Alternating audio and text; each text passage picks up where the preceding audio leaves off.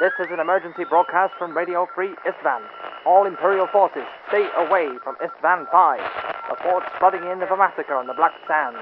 Horus has revealed his hand and gathered yet more traitorous Primarchs to his side. Ferrus Manus is dead. Vulcan and Korax are missing. Stay safe, brothers, and stay away from the Istvan system.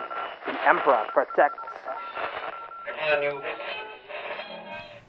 What's going on, Radio Free Istvan listeners, and welcome to episode 7 of the Radio Free Istvan podcast. My name is Michael, and I have my co-host here, Derek. Go and say what's going on, Derek. Hey, everybody. How's it going? Go and say what's going on, Scott. Here I am, rock you like a hurricane too soon? That was way too soon. And go and say what's going on, Ryan. What's happening? It's actually too soon because it's actually still happening. It's raging through Florida as we speak. So could not be too sooner. Stay safe, Raph. Stay safe.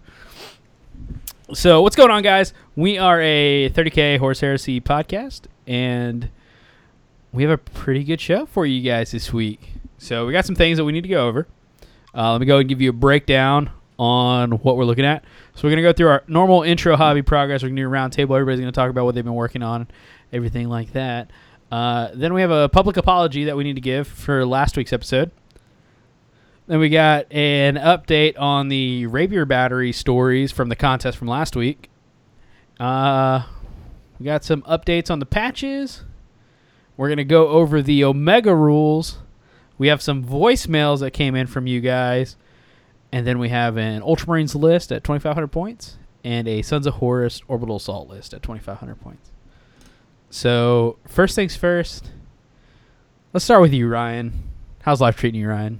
How's everything going? It's treating me good. I just got my internet back. Just had a game night as well last night, so that was pretty fun. And I am now fully recovered from Nova, caught back up on my sleep. I was going to ask you, as far as like your Nova adventure went, did you get any of that con crud that you usually get? Nope, I did not. Oh, thank God. What happened to your internet? So last night, my wife made the game club dinner like she normally does. So we had chili, peanut butter sandwiches, and chocolate cake with fudge icing. And I think that was it. So she serves us chili. Everything's good to go. We're eating dinner. Then I'm sitting down. I'm trying to look something up on my phone, and my fucking internet quits working. I was trying to answer somebody on Facebook Messenger or whatever, and I'm like, why in the fuck? Like, I was bitching about my Wi-Fi, how it always sucks, cuts in and out, and I was going nuts. So I didn't think anything about it. I turned my Wi-Fi off and just started using my data.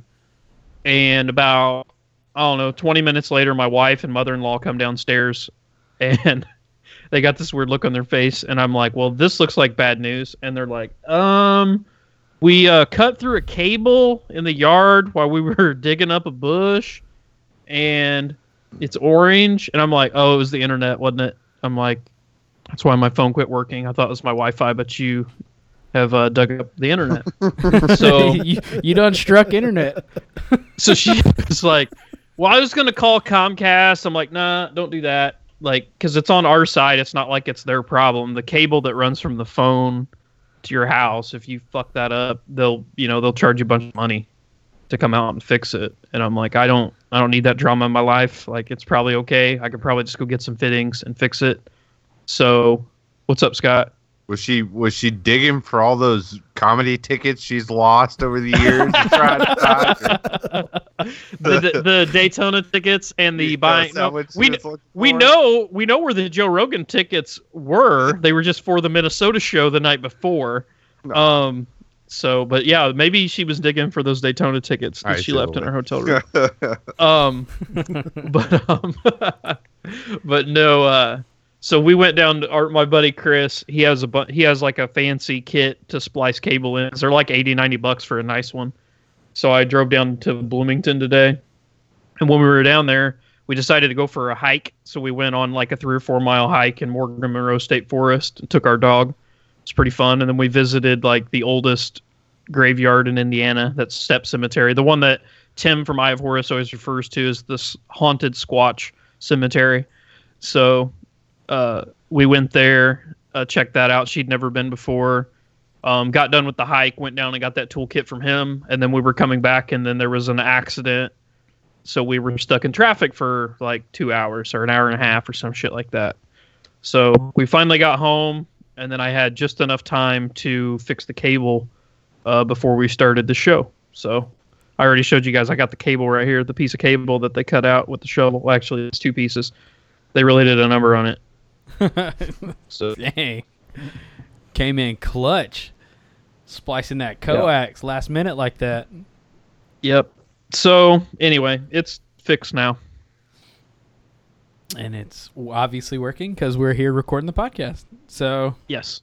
look at you. That's probably the most manly thing you do. You went to go visit a grave site, a grave ground, and Yep. Hiked in the woods. punched a ghost, hiked in the woods. Punched a ghost. Yep. and then Did you see the ghost squatch? The ghost squatch. I did not. I did not. Either of those things would have to exist for either of those things to happen. You don't believe in Squatch either? I know you don't believe in ghosts. We just had this conversation, but you're not a Squatch believer either? No. Well, okay. Squatch gonna come punch you right in the face. We'll see how funny you think you are. I'll take Tim and Michael to go look. Like it's always fun to go look for shit. I enjoy being in the woods, but you know. That's so dangerous. That's so because you don't believe, so you're not gonna take it seriously. And then when that Squatch does show up, it's like going into the forest. Like there ain't no tigers here. You'll be all right. And then you're not prepared for a fucking tiger. I'll have a gun. I'll have a gun with me. We'll be good to go. Yeah. Everybody knows you God's can't hurt you country, if you don't sir. believe in We it. don't fucking. Yeah. You don't have to believe in it or not believe in it to shoot it in the face with a 45. That's right. Go on Joke. now. Joke's on you. His muscle density would stop that 45 in his tracks. Oh god damn it! We've been over this with fucking Thunderwolf. Michael's like legit offended right It now. would blossom out. Yeah. I got a whole fucking magazine of flying ashtrays for him. Or you're gonna be the next 411 story. I'm gonna have to go looking for you, go avenge you from this Squatch. Take all any armored piercing rounds I could find, and then I'm gonna have to be the one to explain how you lost the two Australian podcasters who came to visit. Could you imagine Did baby Lester's ghost get him, or did the Squatch get him? I have no fucking clue, but I cannot wait to see what kind of fucking internet uproar causes there to be some sort of, Actual paper investigation. article written on 4 nerds die in a gravesite. Like what? 4 internet celebrity nerds die at graveyard. Possible squat related. It'd be 2 internet celebrity nerds and this guy named Ryan. And local bearded man. A local bearded man.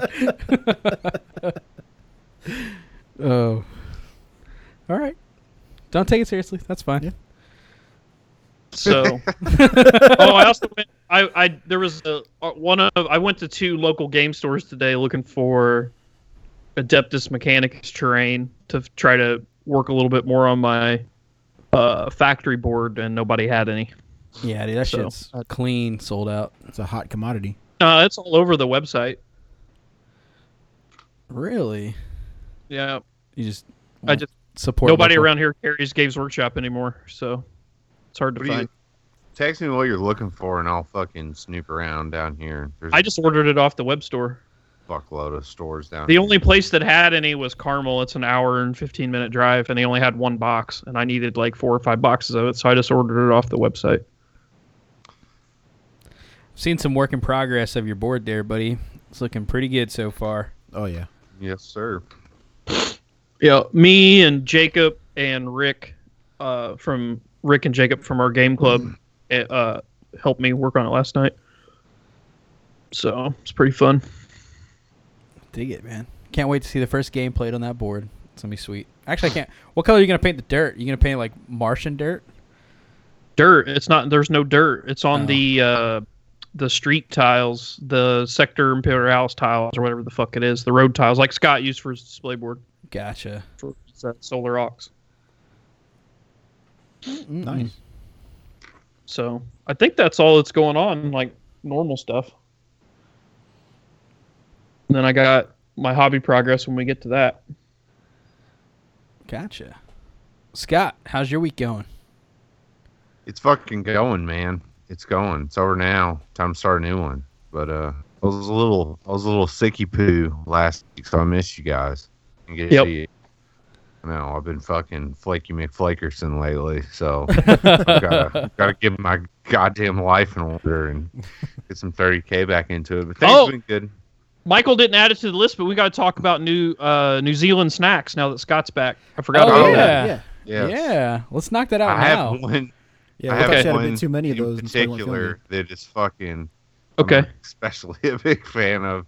Okay, so maybe a little too big. Let's go through it. So what's the first one you want to talk about? My favorite one, I don't remember the specific brand name, but it's like a Hershey's chocolate bar with kind of like peanut brittle inside of it, like what? Peanut caramel filling. Hey, I got it all right here. Hang on, let me find this shit. I'll know it if you say it out loud. Now that I fucking. Okay, so we looked it up. We paused there. Oh, here's the picture right here. So what we got Kumara chips, Tim Tams, which is what Scott was talking about, Pascal pineapple lumps, which could definitely use a better name. Pro tip, pick a different name. And some Canterbury biltong original beef jerky with coriander and pepper, and then the same stuff that was just barbecue. And their beef jerky was different. Like you know how like beef jerky here, it's like it's almost like, because meat has like a grain to it, like it runs a certain way. Like they cut it like, if this is the bone and this is the meat around the bone, it was like the beef jerky was like cut this way, where our beef jerky is cut the other way. So it was like almost like crumbly when you dry it. With the grain, like against, like what? Like I don't. It's hard to explain, but if you've ever cooked like a London broil or something like that, instead of cutting it, like straight across the grain of the meat, because that's what like tenderizes it, you're cutting it with it, so it kind of crumbles apart like like a piece of celery or something like that. Yeah. Okay. So and then we got these. He sent us some like high-end chocolate. Look, it's called Artisan Collection chocolates. It's Whitaker's, and we got Wellington roasted supreme coffee, and I think the other one was just like a milk chocolate, if I remember right. I'm trying to see. Oh no, it was sea salt and caramel brittle. Oh yeah, was the other stuff. Great. Damn. So what was your favorite? Or so the Tim Tams you liked? Did you like the caramel ones or the normal ones? Because he sent us 2 flavors. The caramel one specifically. Now, the thing about these is I don't ever eat candy, like ever. And it's not like I just don't. Like I never did as a kid or anything like that. And I'm one of those people that if I crack something open like popcorn or whatever and I'm watching a movie, I'll just keep eating it no matter how full I am. Because it's there. And it's like a fucking weird natural instinct I have. I'm like a dog. When you cut open a giant bag of dog food, you can't trust them just to stop eating when they're full, because they won't. And we had a whole bunch of hot dogs once, and we had a dog at the coal yard, this beagle at the coal yard, and we were just like, this motherfucker is never full. We had all these leftover hot dogs from the cookout, so we just took one hot dog at a time and fed him hot dogs just to see if he would ever quit eating hot dogs. And I think he ate like 23 hot dogs, and this is like a 25-pound dog. Not after that, he wasn't. That dog's dead now. We fed him until he popped. Heart disease. Nah, he lived for, let's see, he's dead now, but that was 6 years ago. We'd put one hot dog in, and another hot dog would immediately pop out the back end. So I fucking smashed quite a few of these caramel Tim Tams, and my teeth were hurting like really badly because I just kept on eating them. It made my stomach kind of sore, but it was really good, man. The ones I was a really big fan of were the same ones you were, the fucking Mark Hunt pineapple chunks. Yeah, pineapple lumps. Yeah, I So- don't know who makes them in New Zealand, but if you're out there, we got a fucking marketing idea for you, and you could have them for free. Yeah. But your country is famous for two things, essentially: Lord of the Rings, number one, and number two, the human fucking knockout machine, Maori warrior himself, Mark Hunt. Fuck yeah, Super Samoan for life. That is We're what I fans. associate Me and with Scott your are fans. Yeah, we're big fans. And we liked it. You go ahead. But So as soon as I got these things, I put one in my mouth because it said pineapple lumps, and I was telling Scott, I go, these things are called pineapple lumps, and we were laughing at the name because we were like, you got to come up with a better name first off. It's just such like a weird name. But then we were like, I told Scott, I'm like, Mark Hunt has to be made like his body. Like if you took him into a lab and they like checked his composition of what he's made out of, he's made of 50% pineapple lumps. Gotta be 100%. So then I started eating them, and I was like, man, these things are good. And then I told Scott, I'm like, these are so good that he has to eat so many of these that he's at least 65% pineapple lumps. It is my scientific opinion that Mark Hunt is 65% pineapple lumps and 35% Maori knockout magic. Yeah, 100%. That's all that he is. He's just All pineapple lumps and fucking Islander magic. That's He's it. fucking pineapple lumps and uppercuts. All Yeah. made up. So yeah. Dude, That did was you- pretty good, man.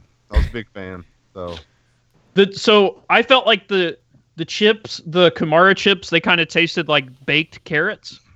yeah, like you ever had like those chia seed chips or like super expensive healthy like chips you can buy, like sweet potato chips? Do I look They like kinda I've ever taste eaten a the healthy I was about to say- chip in my life? Don't waste No. your fucking money. God no. Where do you think you are? No, like I like cooked carrots. That's what they taste like, is cooked carrots. It was almost Yeah. like a carrot chip, and they even have an orange look to them. I felt like the Tim Tams taste a lot like Twix. It's the closest thing that we have. Yeah, So they taste slightly different, but it's pretty close to a Twix. The pineapple lumps were almost like they're pineapple, but they were real chewy. They're almost like chewy marshmallow, banana, pineapple flavored with chocolate on them. They were really good. they weren't very like tart. Like, you know how citrus They were real fruits sweet. are like that can be like a little too sour. They weren't very sour. So My little niece Reagan, she came over and I gave her one and she really liked it, so I kept feeding her pineapple lumps when her parents weren't looking. You could possibly be eating a dead boy. Oh yeah, oh, god, all comes Gulp. full circle. the jerky was good. It was different. It was definitely different. I wouldn't put it over our jerky here, Mm-mm. but I wasn't mad at it. It was Maybe definitely that's good. just because we're used to it or something. I guess. Yeah. And I don't like coffee at all, so I gave the coffee chocolate bar to my wife, and she fucking loved it. She loves Yeah. coffee stuff. So, Cool. so Yeah, I would have ditched the coffee thing too, but that's just it's an acquired taste, you know. my wife loves it. Like, I can't eat it. It's like being kissed by your grandmother. That's the perfect way to describe what a coffee flavor is. You Yep. absolutely getting open mouth kissed by your grandma. Yep. Fucking Grandpa Jerry Sandusky playing what are you? Yep. Yeah. And then it just made me think of, like, there's originals, plastic covered sofas, and getting $10 for your birthday. Yeah. Fucking menial yard work is chores and shit. Fuck yes. But yeah, I really like the snacks. So thanks, Blair. That's fucking awesome. I really liked them a lot. Yeah, man, absolutely. That was really cool. Fuck yes. I love it. Dig it. All right, so moving on. Derek, what have you been up to, buddy? Not much this week. Mostly just been trying to get everything kind of back in order from the evacuation, everything. Been hit work pretty hard since we came back, so I finally got a chance to like go through all of my hobby progress room or my hobby area, and just kind of go through, just kind of take inventory really, and see what I've got, what I still need. I can start placing some orders now before, while I still can. And but yeah, I've been trying to commission. I've been looking at was it like Celtic script, like Celtic knots, because I've been going through Inferno, and a lot of the Space Wolves like artwork they've got feature a lot of kind of these. They're called like worm marks or something, is what the Space Wolves call them. It's just Celtic knots. Okay. So I'm gonna see if I can't get hooked up with some kind of stencil or something, because I think they look pretty badass. You gonna get somebody to cut you a stencil laser wise or what? That might be what I do. Yeah, I'm just trying to find some good reference images and maybe figure out something as far as that goes. Did you Google Celtic knots? Yes, I did Google Celtic knots. I mean, I know I'm not as good at Google as you are, but I'm pretty happy with what I pulled up. Celtic knots. We're doing this. We're doing this live. You're just gonna like stomp my Google skills. Vector. I don't know. There's some. Oh, okay. There's a bunch of them. Yeah, that's like Yeah. the best way. Like if you're gonna laser at, like if you're gonna have anybody cut anything at a laser, vectors are the way to go. Yeah. I'll. There you go, Derek. Way to fuck it up. Right on there and everything. But if we were asking about pee holes, Derek would know. Well, Jesus. hey man, I'm actively learning. All right. I think I found some pretty good shit though. Yeah. I mean, any of this stuff would look cool if you were to cut this out on a stencil. Well, the cool thing is a lot of the Celtic knots, like the simpler ones, like if you go up a little bit, like that one right there, Mm-hmm. like that would be a perfect stencil. You don't have to like modify that at all. If you just cut out the dark parts on that, it's a stencil. Like everything's connected already. So I think that idea could work pretty good. But then you're talking about turning this into a stencil, and I mean, what, like maybe like an inch and a half tall, like a little baby stencil, and you're looking at airbrushing this onto tanks and shit? Yeah, basically. Okay.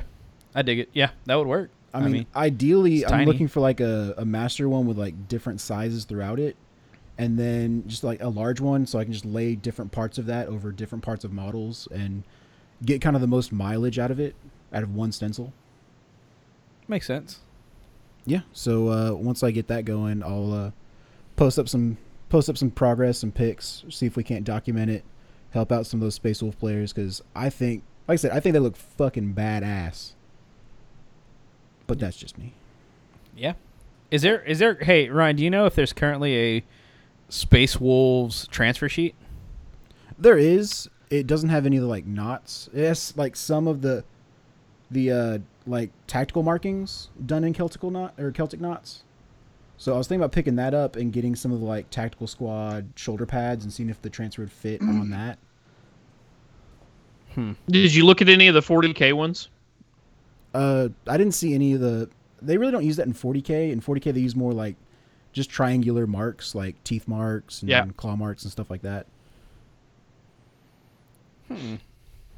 It's a cool project. If anybody's out there already doing this, let us know. Hit us up, because I'd be interested in seeing if there's already somebody out there painting Celtic knots and shit. Like And one thing you could do is go on Cybor's website, SCIBORE, or OR, no E at the end. But I know they make accessories like Land Raider doors and inserts and shit like that has Celtic knotwork on it. And I think it's even called that. It's like Celtic Space Knight or something is the line. Yep. And they that'd be probably a good way to go if that's a specific aesthetic you're looking for. I forgot There's about another those. company. There's another company that makes some Space Wolf Rhino shit. It's called that. It's that place I got my candles from. It's tabletop, all one word, tabletop. Then hyphen, so a dash, art, ART.EU. So tabletop-art.eu. And if you go to like their vehicle stuff, there's some Thousand Suns doors, some Space Wolf doors, and some other like random chaos stuff. Okay. Yeah, I'll have to check that stuff out. Love it. Love it so far, guys. So I saw something pretty cool this week that I wanted to kind of discuss. So do you ever go to, like, are y'all on Mad Robot Miniatures? Do you like him on Facebook and like see all this new stuff he's creating and things like that? I've been on the website. I haven't like I'm not like a active follower or anything. Okay, so on his Facebook page, he posts all of his updates, and he's pretty cool about getting recommendations on what like people would like to see. And so he takes all these recommendations, and he'll like he's created a couple tanks, like a couple custom tanks and stuff like that, some custom heads. Like there's always a request out there for alternate like trench coat bodies and stuff like that because everybody wants Steel Legion or Death Corps of Krieg when they're whatever, or like he's made like Valhallans, like you can like build Valhallans and stuff like that. But he should be careful. People might have an IP on winter coats, so I'm not sure. There might be some IP infringement on a fluffy hat. Yeah. So, regardless, this week, and I was looking at it, and it was so hard not to just like order it immediately and not build something. He released these things called the Grognard pattern laser rifle. Okay. LAYS. Laughing at the name. So it's Grognard pattern laser rifle, LAZ. It's a powerful name. Okay. Yeah. So with this laser rifle, do you remember the Rogue Trader era las guns? Yep. Like the long fucking barrel and the little weird like ribbed triangular grip on the bottom. Yeah. So Yeah. he remade that exact, pretty much as close as you can get to that as possible. I just sent it to y'all over the messenger so y'all can check it out. And so I'm looking at this and I'm thinking to myself, like, man, that is badass, dude. That is like the coolest little like throwback to Rogue Trader fucking las guns that you could get. And Yep.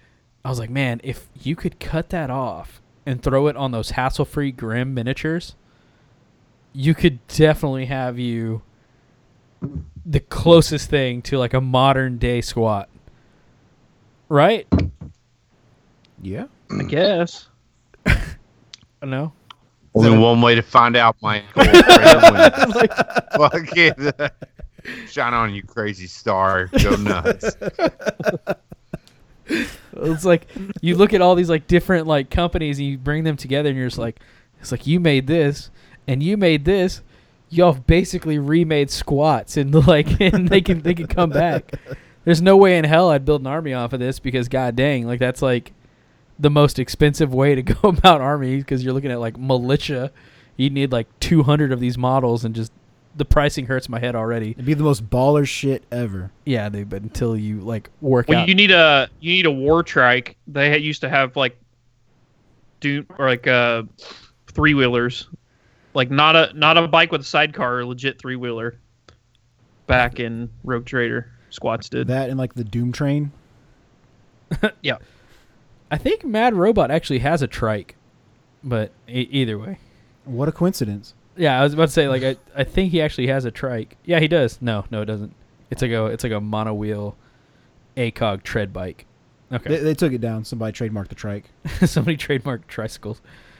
But yeah, I thought like I needed to bring that up because hopefully somebody out there is listening and is like, oh, these are perfect for my squats, because they would be. And I know somebody out there is working on squats. So shout out to you, Mad Robot Miniatures. You're doing great. I love Doing you. God's work. Doing God's work. Need to be happening. So anyway, anybody want to shout out any hobby progress? I got a bunch. Let's hear it. I finished 4 desert tiles. So the GW Realm of Battle tiles. I got 4 of those painted up like desert looking shit. I painted a few more scrap buildings. I made 60 objective markers, which took fucking forever. So 60 custom objective markers. And I started work on that big industrial board and got probably a quarter of the way built, like I talked about a little earlier. So I've built 4 of the Armageddon board game, the terrain that comes in there. 4 of those, 2 of the $75 add-on kits and 3 boxes of pipeline and 1 set of the hemothermic reactors or whatever the fuck they are is what I got so far. Like assembled and put on the table. What kind of objective markers did you make? Like, what are they? For Dark Age, but I mean, you could use them for 40K too, or 30K. They're 1 inch, so they're 50. They're basically 50 millimeter markers. And I'm running 9 different missions at Dark Age, and each mission uses 6 markers. Some of them use 5, but most of them use 6. And I made custom markers for every mission. So I got some that are like little destroyed robots with like crystals growing out of them. Some of them that are just like discarded weaponry, or like where people have died and like dropped their gun or whatever. So like piles of weapons. And then I got some that are supposed to be like dangerous terrain. So they're like explosives, and like volatile looking chemicals and things like that spilling out of them. Then a lot of them are just like containers, like that look like they, fell off the back of a wagon or whatever. I did some that were, there's one that's just like supposed to be like watch fires, just like a, fire, like a big bonfire. I made like 6 bonfires on 50 mil bases and some other shit. So What are they called? Watchfires? yeah, like you would set a fire at nighttime for like a lookout, so you had like a fire where you could see at night to make sure nobody's just sneaking up on you. Oh, that's badass. That's some in-depth shit right there. Yeah. So made all those markers and started on that factory table. You should totally take some pictures of those. I'd love to see that. Those objective markers. Markers? Yeah. Here, I'll send it. I took you some. I'll take you some right now. I already took them. I just need to send them to you. What about you, Scott? Anything you want to share? I know you said you were kind of getting a little restless on the hobby progress side. I have been, man. I haven't. I've been so busy. I started school about 3 weeks ago, and that's been taking up a lot of time. Muay Thai takes up a lot of time and energy, So I'm kind of. I got some Dark Age models you can paint. Yeah. Yeah, I'm gonna have to find something small to get into here soon. So there you go. I got a whole desk. I'm looking at a fucking horde of them. You can take some home with you. Yeah, my other buddy was trying to pawn me into fucking painting this Vulcan for him, and I did get a game in. Got a game in with my buddy Nick. A while back we shared some pictures on the Facebook group of his Night Lords, some of the freehand lightning he did, and his army's almost complete. And I took some pictures of that. It's been about 2 or 3 weeks since I played him, so I didn't put him up there without any context or anything. But it was a real fun game. His army looks great, and but I play against him. I played him in I don't know if you guys have ever used any of these missions, but the Shadow War missions out of Book 6. Some of them are kind of wonky, but one we played worked out pretty well. It was Denial, which is you basically just pick a single terrain feature, and whoever holds that at the end of the game with a scoring unit wins. If no one does, it's a draw. And we ended up playing that mission. It was a pretty good time. But that's about it for me, man. Nothing great.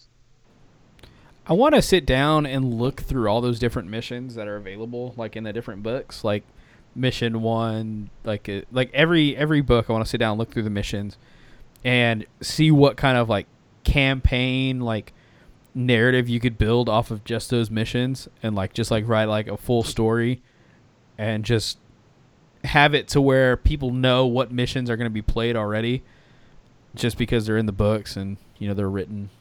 Those missions were a lot of fun. Like, they're really good, but I would recommend that don't do it in like a format where people, I don't know anyone who does this, but if you do this out there, don't use those Shadow War missions in like a Swiss pairing format or whatever, because they aren't designed to be like super fair. You really want to sit down with like people on a campaign weekend or campaign day, and you guys kind of go through and come to. I recommend rolling the mission and then writing your list for the mission. Right, exactly. Yeah, so that's kind of what me and him did, and it was a lot of fun, man. I really enjoyed it, and there's a lot of other good ones in in book 6 too. I'm a book 6 homer, so I love that. Yeah, because the worst is like getting the one. There's one where you pick a spot on the board and you have to escape off that point of the board. Yeah. Oh yeah. Yeah. You get like if you get the two wrong armies facing against each other, and you got somebody that's got like a gun line style army or something like that, and you got somebody just trying to like drive at them exactly the point where they're going to be. You can just get so fucking hammered, it's not even funny. Yep, that's not going to be fun for anybody. So, but that was a good time, man. That's about it for me. I don't have anything else really to report. Rock and roll. So that's it for all the introductions and hobby progress. I guess the next section we're going to talk about here is a little bit of public apology from last week. So, oh yeah, let me pull up. If you guys remember, last week we looked over a Death Guard list, and me and Ryan we went back and forth about dozer blades and the importance of dozer blades and how all you had to do is plant some bushes, and it would knock out Spartans and Land Raiders and things like that. So, yeah, which it will. So, like, don't forget about that section, because the little talk that we had, like, for new players that, are trying to learn and need advice, like, I'm glad we did it in a way because it's really good. But what I'm not glad about is we were kind of saying, like, we kind of said it in a way where the guy who wrote the list in, John, like almost like he didn't know what he was doing, like he was a noob or whatever. But we didn't really mean it that way. It just may have come off that way. But it's kind of funny because we were the ones that fucked up, because he took the reaping. So the reaping allows everything in your army to ignore dangerous terrain check, and it's everything. It's not just Legion of Astartes. It's your whole army. So that's what it is. That's why you need a dozer blade, is to re-roll that. But because he just ignores it because he's running the reaping, you're just saving points by not putting dozer blades on your vehicles. So he was in the right, I was in the wrong. So I actually talked to him because he messaged me and he was like, well, what about this? Like, he thought he had missed something. And I was like, no, you didn't miss anything. I'm just a fucking idiot and forgot about that. So we kind of went back and forth about the list. He actually really does like the list. And what did we say? I forget what we decided on. I think he was asking some questions about, like, including the Omega and stuff like that when it came out, or an Arcus. Like, he was asking, like, different fluff things. Yep. And then, so anyway, he ended up with like 15 extra points to spare, just because we messed up the dozer blade thing on the show. So anyway, just wanted to put that out there so that people, the only Rite of Wars that I'm aware of that you can get away with no dozer blades off the top of my head is, for one, that one, 100%. And then there's a Dark Angel one. I think it's the Iron Wing, where you ignore your first failed one. So it's not ignoring it entirely, but you're only going to fail on a 1, and then the first time you roll a 1, you just ignore it and move on, and then you have to roll another 1 later in the game. So, I mean, it's one of those that if it's something really important like a Spartan, you might go ahead and throw a dozer blade on it, but something like a Rhino or whatever, you can 100% get away with just being able to have 1 reroll per vehicle a game and not really need dozer blades.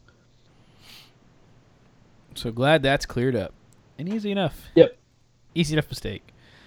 So, Reaping Rite of War. Move through cover. Yep. So now that's out of the way. Next thing we're going to go over is some of these rapier battery stories. Holy shit, guys. So, they've started rolling in. And so I put up the rules on the Facebook page. If you haven't seen the Facebook page, it has the rules. I also put up all the prizes. I also put up where to send this rapier battery story to.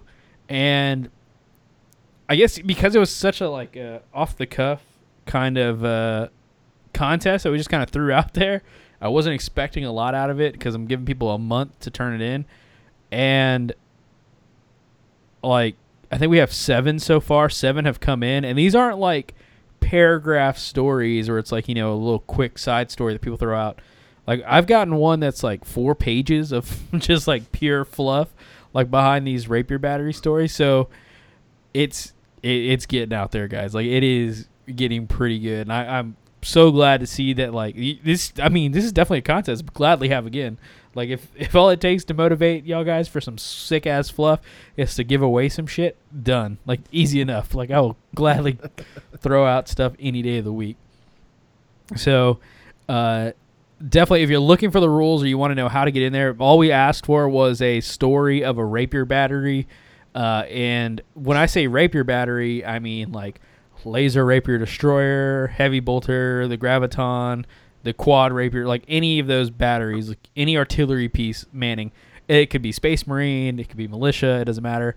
Anything like that. If you've got a story that you're writing up fluff wise, anything like that, you know, we are offering up a Radio Fristivan, or I'm sorry, a Legion of your choice cup, Radio Fristivan shirt, Radio Fristivan dice, and Radio Fristivan apron. So we're offering all that stuff up for the fucking winner of this fluff challenge, and you guys are really already coming through with some badass shit. We're all gonna have to sit down, and I'm guessing once it's all said and done, once we have all the stories, we'll compile them, put them on like a PDF, and then just like post it to the Facebook page so you can read all the other stories. But definitely looking forward to reading some more of them because some of them are pretty sick and twisted already. Will you say something, Ryan?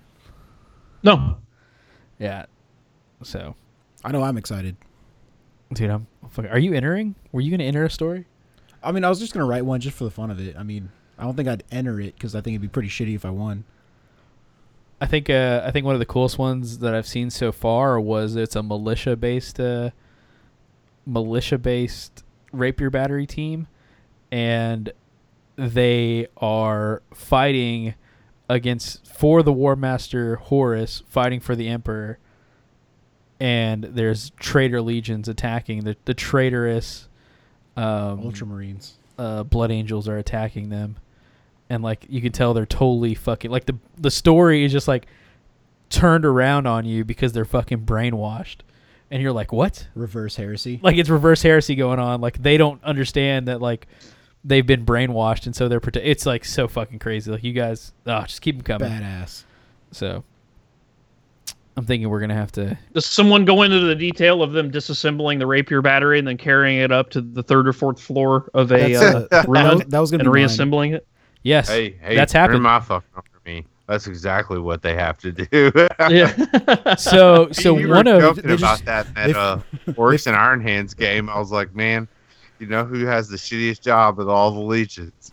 Like poor son of a bitch that has to carry the quad mortar up and down the flights of stairs to ruined buildings. The whole team. Did just you ever forms a have to line.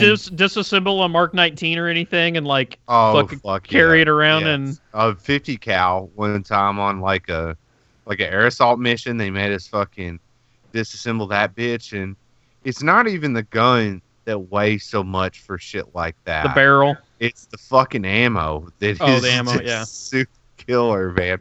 And when it's fucking hyperspace ammo, it's like I imagine it's even worse, man. Yeah. Jesus Christ. dude, for real, like imagine like being the guy who's got to carry enough bolter rounds for quad heavy bolters. Like, get no, I fucked. feel bad for him, but I don't feel too bad for him because when you're a steroided out, 8 foot tall fucking space killer, you know, Yeah. in Hey. super suit. Hey, chill out, dude. There's Stop such a bitching. Like, militia and Solar Ox also have quad mortar teams and fucking rapier yeah, teams. well, you're fucked. Yeah. If you're just a guy walking around with a fishbowl on your head, you're not. You're not most the jacked cutting guy in edge the army just combat mans the gun. technology. He just carries the ammo for it. That's how it is, man. Like running the multi-laser, like that multi-laser rapier battery, not so bad. That doesn't seem like it'd be terrible because like a lot of that I don't shit's know if like, you ever picked up a battery. A fucking battery's heavy. Those things have batteries. Yeah, Yeah, man. just buckets of D batteries, dude. yeah, well, like Yeah. I'd rather carry a few like giant battery packs on my back than carrying like enough ammo to put in a quad heavy bolter to keep it going. Here's a really good moral question for you. Look at that model, and one guy is standing there literally lugging a case full of shit and the other one is just sitting on the back leisurely, driving it around like a little Polaris fucking gator. Yeah. How do you decide who gets to be the lucky son of a bitch? One guy's a lieutenant. Yeah, you're doing great, man. Keep Yeah. going. Like, so proud of you right now. Like, driving around on your little Yeah. buggy. Like, dick. Did you? I just realized, like, you're absolutely right. He is lugging Yeah. around a battery pack. Like, that is the And ammo. The Like guy, that. the guy on the back of it literally looks like he couldn't be any more relaxed. Yeah. Than the fact that he's in a space war. He needs a fucking beer. You need to put a beer in that guy's hand, and the other one's just like, God damn. Fucking Yeti cup. yeah. This Yeah, job anytime. is very mentally stressful. Okay, I have a lot going on in front of me on this computer screen. Not sure. This is the flimsiest fucking. This is the flimsiest fucking joystick I've ever used in my life. I'm real You know scared that that. guy drives. You know that guy drives like one of those fuckers that runs those borrows the scooters from fucking Walmart, where they're just like running over the back of everybody's fucking ankles, giving them flat tires and shit. The That stupid joystick rapier. for that thing looks like it came off a fucking 1978 Street Fighter arcade game. I mean, it does. Whatever that fucking shit was. That man's playing Galaga. God damn. Oh no, it didn't look that bad. It doesn't look too terrible. I'm looking at the right now. I'm looking at the last Rapier team. That battery's pretty small. It's like the size of a size 15 shoe. It doesn't look too terrible. Well, how many of those does each shot burn through? I don't know. Probably like 4, one for each gun. I don't have an answer for you. Who knows? Who knows? But yes, somebody If did you- already send a story in where they snuck in each part individually in because it's an Alpha Legion. The Alpha Legion That's sneaks silly. it all in like piece by piece, and like in the night they Like when bring they, like the new piece of the Rapier Destroyer. Like when you put the principal's car in the school, Yes, piece by piece. piece by piece. That's exactly how it works. I'm looking at Rapier teams right now, looking at all the models and stuff like that, just because I wanted to see, like, you mentioned this second guy who's got to be there. Like, It's just fucked, man. His life is just pure shit. well, Carrying that giant fucking box of shit around. I'm looking at the guy with the quad mortar, the Space Marine quad mortar, and all like the second guy has like little Auspex. Like, what is that guy needed for? Like, what is he keeping an eye out for that the guy that's riding on the Rapier can't handle? He's watching Hulu on his smart device. He's got Slingbox or some shit. He's like HBO Go. He's trying to keep up on Game of Thrones, fucking 32 AD or whatever the fuck. He's got to crack Like Amazon Fire Stick swiping for left and Auspex. swiping right on Tinder on there. It's Yeah. fucking, They got Space Marine Grinder. Like yeah. it's real taboo. So it's like fucking Fucking purger. Iron or Imperial Fist looking for Iron Warrior action. It's like the hidden part of the dark web. No gay stuff. Oh, dude, the Yeah, quad Dudes mortar looking for guy. dudes. Yeah, okay, the quad mortar guy looks like he's got some shit to carry. He looks like he's carrying a fucking car battery. Yeah, And- he's pretty fucked. Not good, dude. His His fucking back looks all life fucked up. sucks bad, man. And he's got to carry a Jesus. rifle for both of them. Like, he's got to... So he's got guns. The Space Marine crew don't have guns. They don't need guns. They got their bare hands. But yeah, I noticed the quad mortar it takes 4 of those like battery size ammo Oh yeah. things he has. And if I were to size up what kind of ammo would fit in there, then it looks like each one of those canisters fits 1, 2, 3, 4, 5, 6, 7, 8. So they got 8 good volleys before they got to start swapping out. Oh yeah, man. If you're that dude, you're double fisting those giant fucking cases like a goddamn Syrian refugee coming off a plane into America, carrying luggage and shit. It is terrible. Can we get that guy a hand cart or something? Like, For real, dude. Anti-grav's a thing, but they don't give a fuck. You don't even get Mountain bionic Solar legs and Ox. shit. Just a fucking little wheel cart, your little You don't dolly. get shit. Like fucking anything. Every time I see like the militia heavy artillery batteries, I always think that they need gets hot because I always rewatch that fucking gif of that guy standing behind that fucking howitzer, the ones you pull the cord on to fucking drop the firing pin, and it comes back and hits him right in the chest, and he just flies off the screen. I know you've seen that gif, Scott. Yeah, oh, I'm sure. Yeah. I always wonder about that shit. Like I always, whenever I'm seeing those like those Marines just blasting those fucking those massive as what are they called? Like Howitzers. 777s. Like yeah, just Yeah. just waiting to get fucking destroyed. So yeah, so those are coming in. Those are y'all are rocking and rolling. Do y'all have any requests for the people out there listening right now that haven't written their story yet? Write it. Like What are you waiting for? any No, special? I mean, mine was just going to be getting it up on the 3rd floor of a ruin, but if that's already covered, it's already covered. That's covered already. Yeah. Trying to think. Is there like I want to like if y'all can include in there so like write in what it's like handling the phosphex. That'd be really or the acid shells. It's like fuck. It's got a safety sheet longer than your fucking purity seals. Like who signs off on that shit? Need you to sign a waiver, sir. Hey, put your cup on. Put your lead cup on. Get your work boots and your respirator. Of course he's dead. Didn't have his fucking iPro on, man. He'd had his fucking earplugs in. This wouldn't have happened. Check your guys' Facebook Messenger. Okay. Checking it right now. Yep. Oh, There you go. okay, watch it. Oh, That's fuck. fucking- that's Oh, brief right there. Did that hit him in the dick? Like, oh.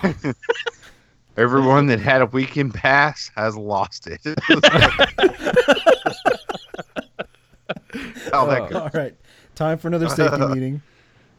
Somebody- Shit like that makes me want to get Chris Duncan on here so bad and talk about the stories like when he was doing the grenade training and the chick threw the fucking grenade in the pit with him, Oh, fuck. the live grenade, or he's got a story about taking a guy skydiving for the first time and they jump and the guy gets blown into a prison yard and he landed in a prison yard. Holy shit. That's a great Um, story. Hey guys, how's it Oh going? yeah, he's got some good ones. Yeah. So we off need to get the him ground. on here. 100%. I need to hear that story. I just think about, that, with all of our industrial accident stories, I get sent on my personal Facebook Messenger a number of industrial accidents on Facebook, like these videos or like live leak. People will be like, hey, check this out. And the other day I was watching a video that somebody that listens to the podcast sent me. They're like, hey, doesn't this remind you of Sir Coxman's stories? And it was an anchor that was like it was an anchor on a ship, and the chain was like super tensed up, and they were cutting the strands of this like anchor chain or something like that.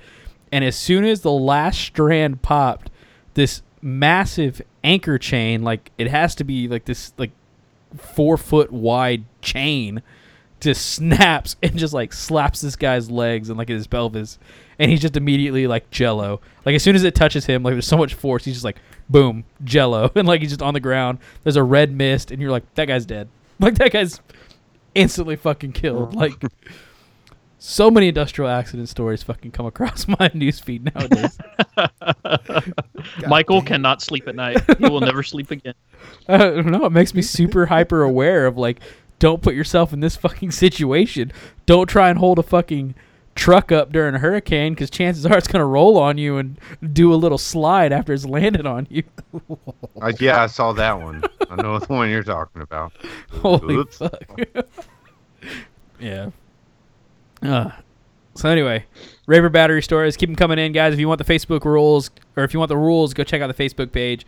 It'll tell you. A lot of people were asking what the length requirement is on this. There's no length requirement.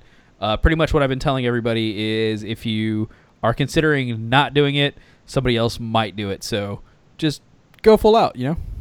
We believe in you. So You should write one where they're all ready to go and they're loading in the Phosphex for their first volley, and then the Scorpus Whirlwind rockets come in and just fucking blow them away before they even fire it. like if you could write it like the ultimate fucking cock tease where like you build us up for 3 pages and then we're just sitting there and then like it's like this guy's first volley and he's ready to go and then a fucking Leviathan comes in. Marksman vets just murk them. Yeah, come in from outflank and just shoot them dead. Send it in, call the story The Shot Never Fired. Like we trade for weeks with plastic shells. Like for months we've trained. The shot never fired. All the work to go get all that set up and it never fucking shoots. It just gets murked. Can we get some like Rapier Team like industrial accident stories? Oh yeah, that'd be fucking great. That's a cool idea. So anyway. Oh man, this is gonna be good. All right. So moving on. Update on the patches. I think we were gonna go ahead and I think it's pretty much been confirmed at this point that if you have a 2,500 point loyalist and a 2,500 point trader army, you get both those sent in, then you would be eligible for the gold patch. I actually got an email this past Thursday that the patches have shipped. So good news is patches are on the way. Half are coming this way. The other half should be going to iForce in Australia. And so if you don't know what those are, it's a little Velcro patch that says closer on it, #closer. Start getting ready to start sending in some pictures. If you have a 2,500 point painted army, we will get you a closer patch. We'll throw it in an envelope, throw a stamp on it, send it your way, and you can go show it off that you're a badass dude who is a fucking closer. Once again, we did go ahead and get permission from the iForce guys to use their phrase, and they will also be dishing out the Australian closer patches. So it'll be like a 50-50 thing where we'll do the American, they'll do all the Australian. And then we really need to talk with like frivolously sue us over IP infringement or anything. Yeah. Don't do this handshake deal and seem like we're doing a really good job and we're working together and then fucking have us shut down with our Chinese supplier. Please don't do that to us. Yeah. So it's going to be a little bit slower moving for you UK guys, but we will find some sort of distributor in the UK. I can take some with me to MKA and get them to Alistair or one of those guys over there. Yeah, and they can Legion Lies podcast and go ahead and dish them out. I'm thinking if I just order them direct from, I will probably. That's probably a good idea. Is just have. When are you going to MKA? The very end of the month, like the 29th. I'll have to see, because historically when I order things from China, they take a long-ass time. So if they come in before... Are they literally on the slow boat from China? I'm sure they are, because it was free shipping. So that means they are, mailing one at a time to us. So. By horse. But yeah, guys, it's a #closer. It's a little banner. It says closer in gold, and then we have silver ones. If you have a 2,500 point army fully completed and fully painted, send a picture in. We'll look at it, and then we will get you out a patch. If you have both a loyalist and a trader army, don't be selfish. Send them all in, and we'll look at getting you a gold patch. You can show it off. Show all your friends. Be dope as shit. What if you have five 2,500 point painted armies? Well, then you shouldn't be emailing people, because you're too busy playing those army all the time, so you don't have time to get a closer patch. Oh, okay. You get a special Dark Age one at that point. You get a Dark Age pamphlet. We'll play something else.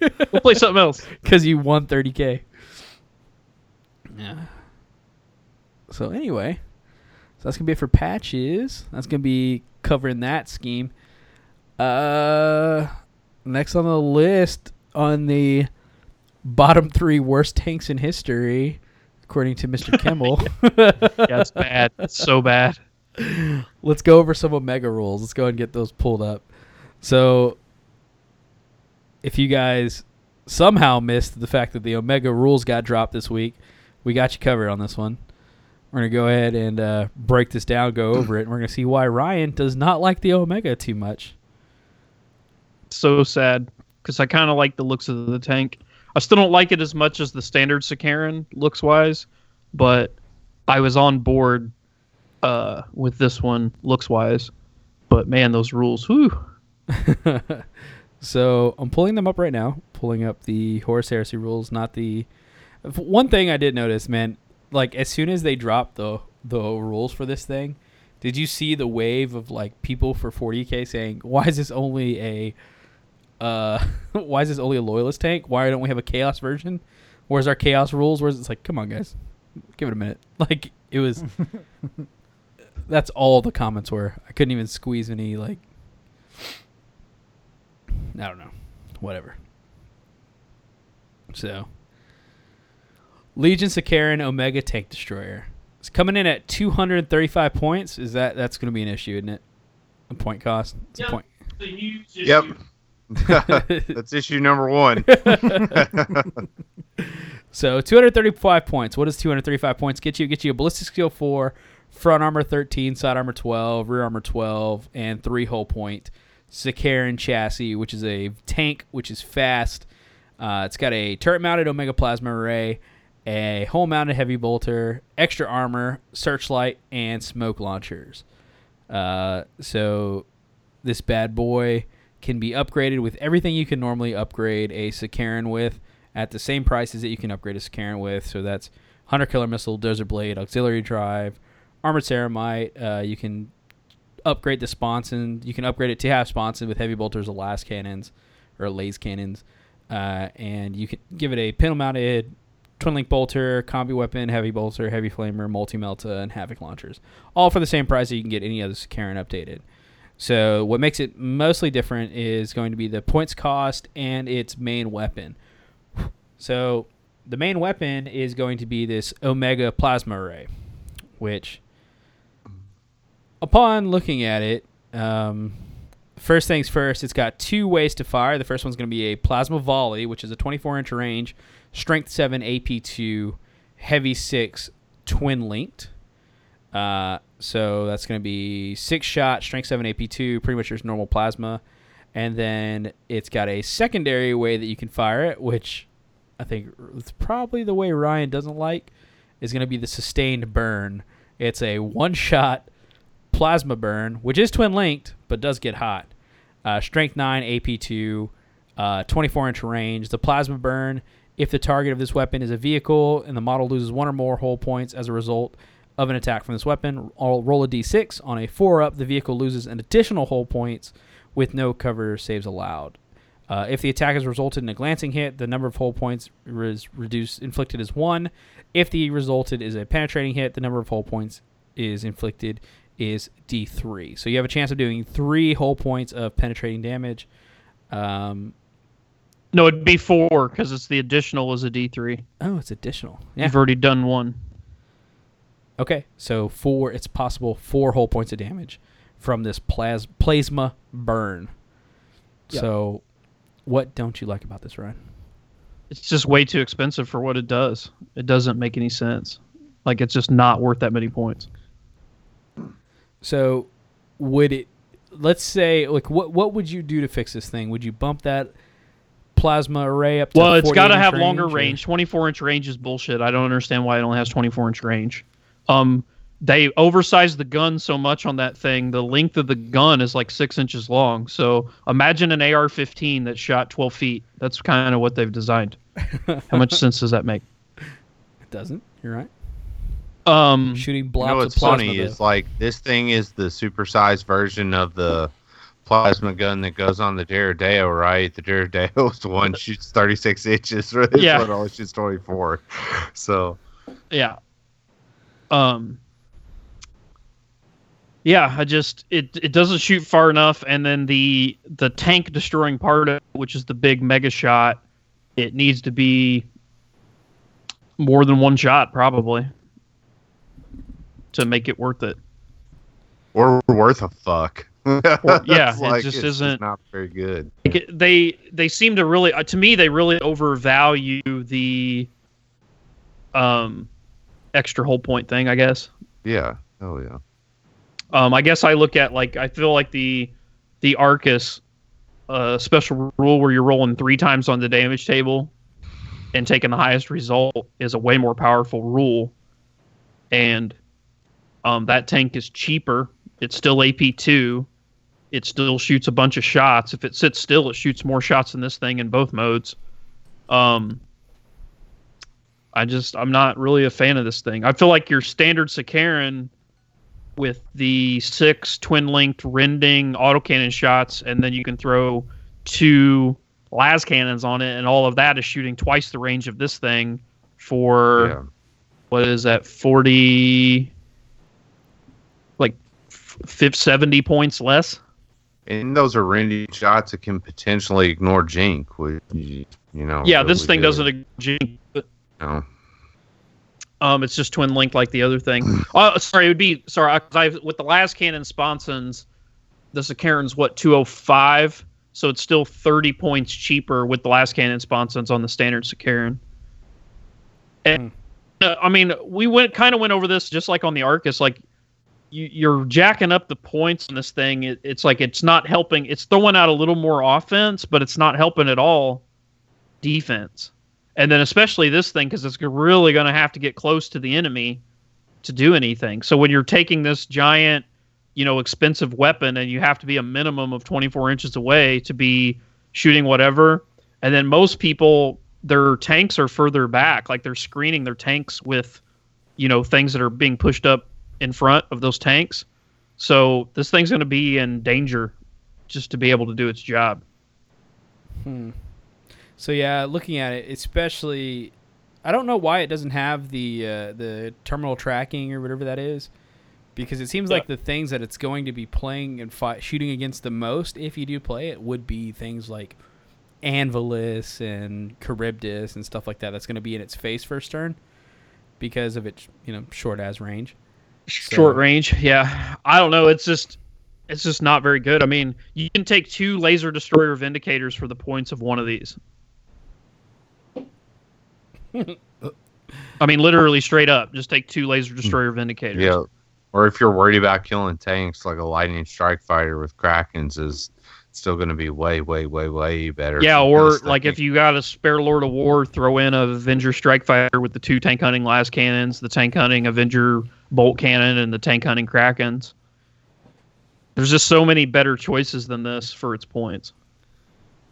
So what about this? I mean, because the roles it fulfills is not. I mean, it's obviously not a great tank hunter.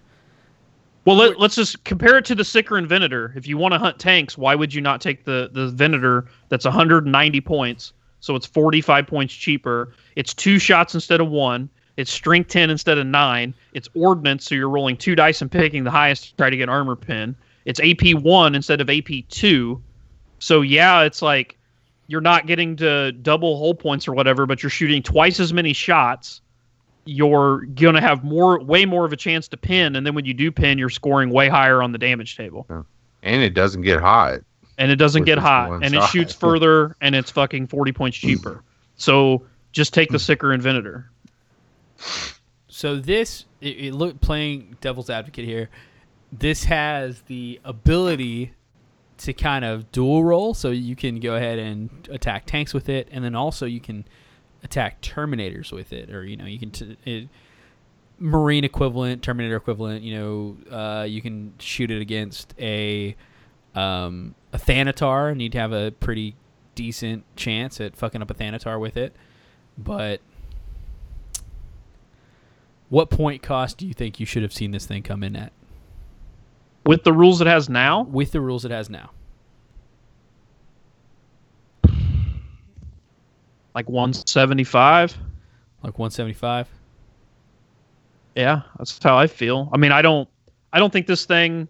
So the single shot anti-tank thing I think is pretty fucking pointless, to be honest. Like, I think the best version of shooting the gun is the 6-shot, just like plasma gun thing. But if you compare that to the Arcus is, if you do the Arcus instead of this, The Arcus is longer range and it's strength 8, so you're doubling things out. It's still AP 2, and you're getting the multiple rolls on the damage table. And if it sits still, it shoots double the quantity of shots, which is more shots than this thing. So, I mean, it'd have to be, somewhere in the 175, 185 point range, I would think.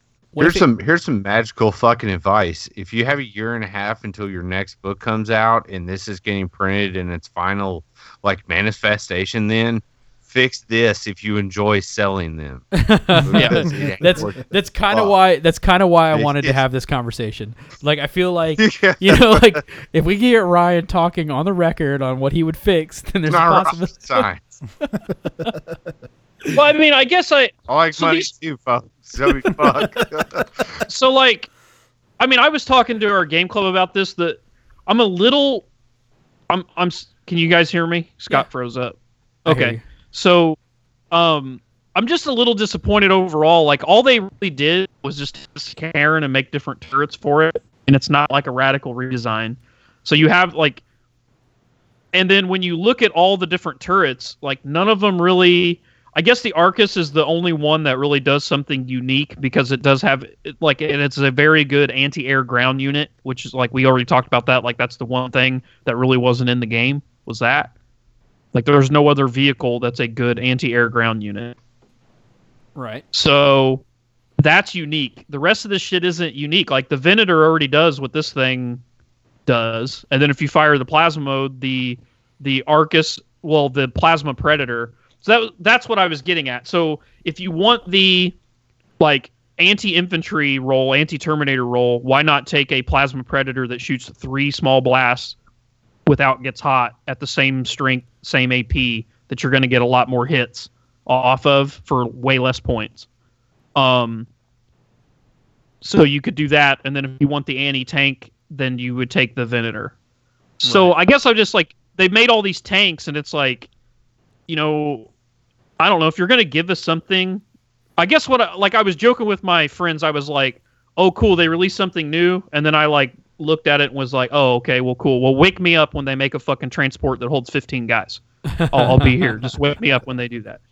This is more we really need more heavy support shit that just kills things. How many fucking heavy support things do we need that kills things?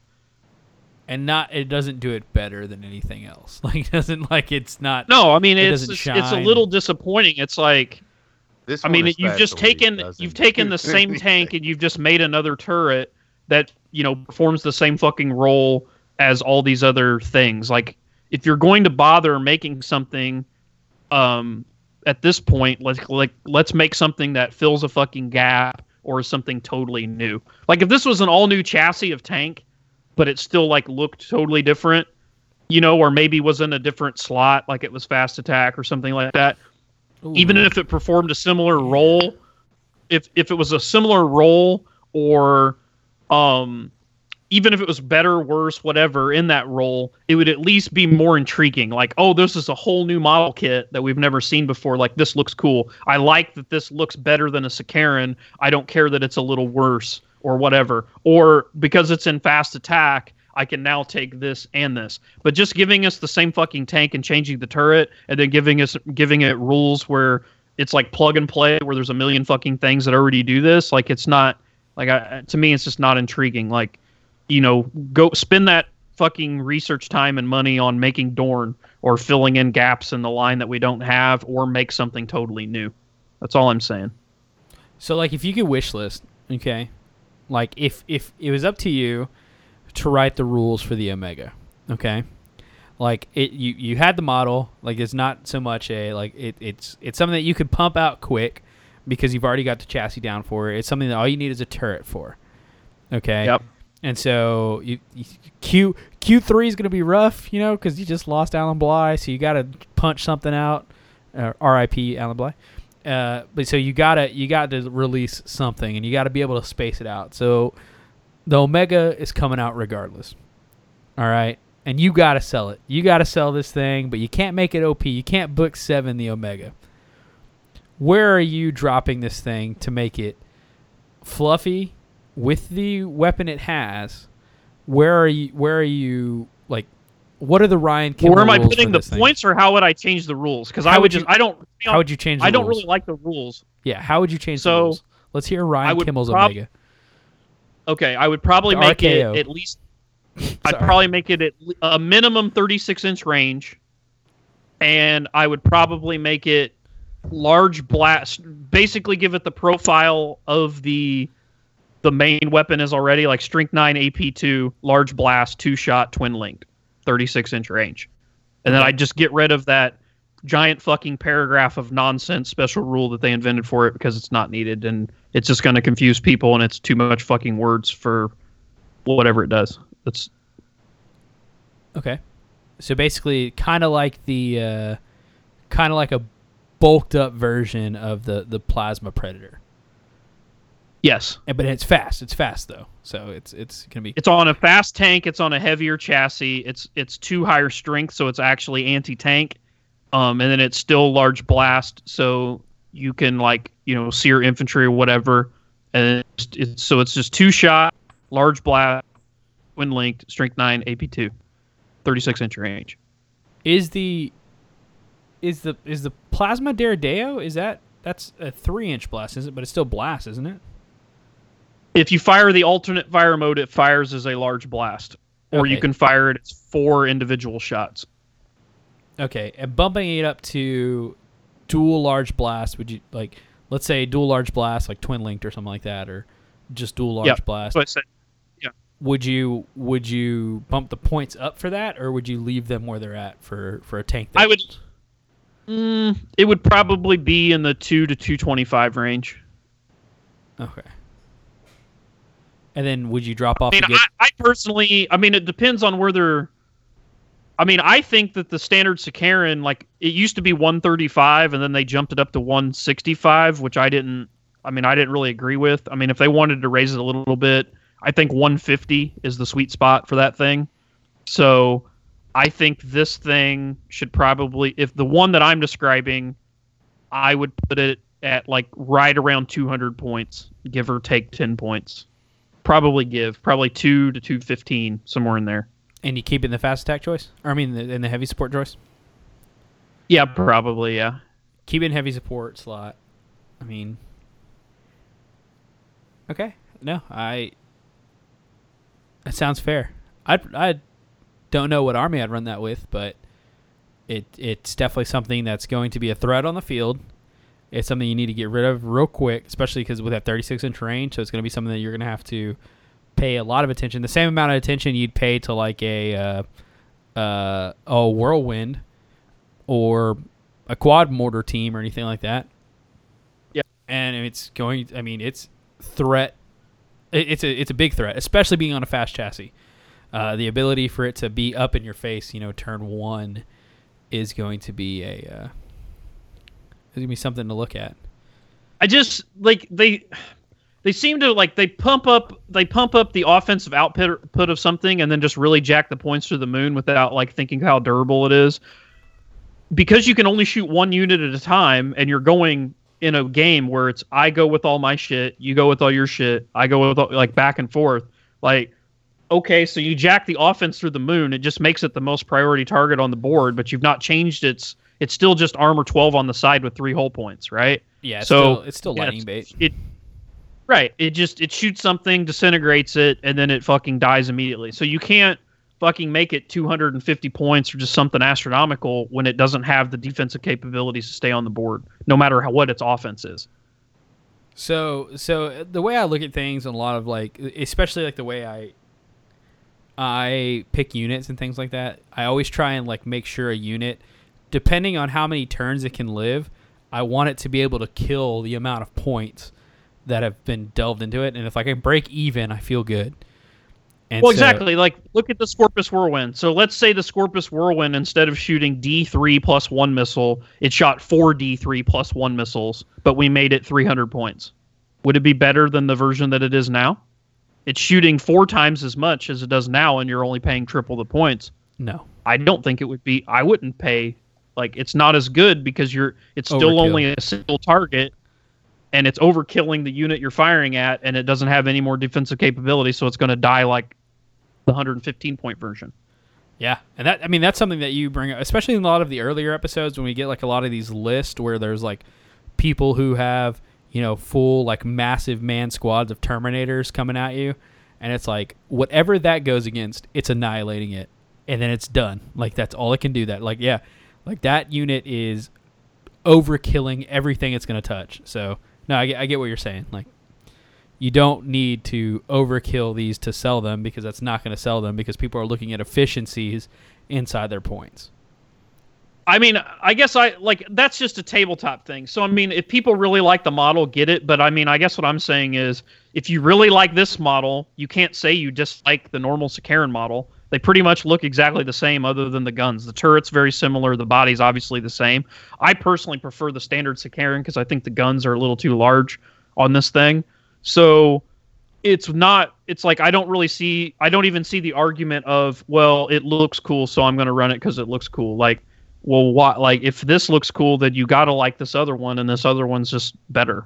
It's more efficient. And there's no reason to be like kind of a like ignorant consumer when you can like take all the factors into account before you buy something that's really expensive. Like, yeah, hey man, this looks good and it has good rules. There's no reason why you should have to compromise when something's priced at such a premium point, which I mean, it fucking sure is. It's at Gen Con it was $145. There you go. I mean, I don't know what it is. I think it's $105 on the web store. Good luck with your 6 rapid firing plasma gun shots. I hope you fucking really enjoy all the hard work and blood and sweat and tears you're going to put into. Me as a motherfucker who's painted a little bit in his life, like there's nothing more disappointing than pouring your soul into making something look nice and then it's shitty, so it never comes out of your case. Like, Oh God! And then, especially when you paint something like that, and then it just gets wiped, like turn 2, and never got to fire. Oh, great! The fuck, like it's so bad. It's like awkward. It throws your whole like sense of gravity off in a way. Well, and like the tank destroyer version, it's like strength 9 whatever, and it's like, oh well, this will be really great at punching through like armor 13 predators or whatever. And I'm like, well, you know what else would have killed an armor 13 predator? The 165 point Sakaran. Like H1 link glass cannon on anything, anywhere. Yeah. Anytime. It's like it's like, well, I did all these extra hull points. I'm like, okay, cool. Well, I could have just glanced this fucking thing out with all these autocannon shots that rend.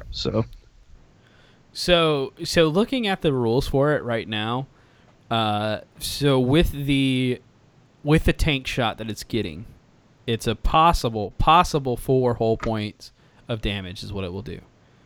Okay, and just going over the rules, it doesn't look like it gets to roll additional penetrating hit for each hit you're getting. No. You just roll one penetrating hit. It's like, oh, your weapon disabled, but you're taking D3 additional hull points on top of your weapon disabled, right? Yeah. Yes. Yep. Okay, so I don't know what tanks that rule's geared towards. Like, I don't really understand what rule. Like, what? Yeah, because you shoot that at a Spartan. If it has it's armor 14 all the way around, so you need a 6 to even pin it to begin with, right. And then it's got 5 hull points, so you're not even going to be able to kill it. No. Hey, what happens if you're playing against the one guy ever who has not bought a flare shield for you? Well, I mean, you could maybe get in the side, but I mean that's the other problem is it's only 24-inch range, so you have to get so fucking close. So let's say you orthed it, like you what's the Iron Hand Rite of War? Take counter. To outflank. Head of the Gorgon. Gorgon. So then you have the most expensive fucking 3 hull point tank ever, because how many points is worth? 235 base. Yes, and how much is Orth? Orth is 80.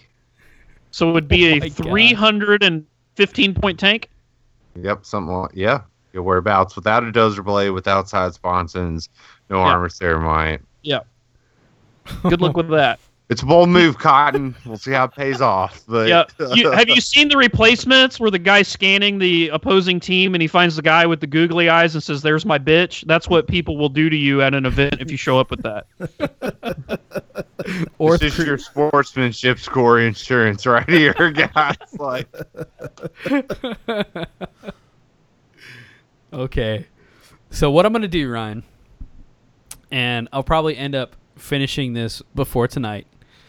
I'm going to take the data sheet from Forge World, and I'm going to make the RKO. I'm going to make the Ryan Kimmel Omega. I'm going to make the rules. I'm going to make the data sheet.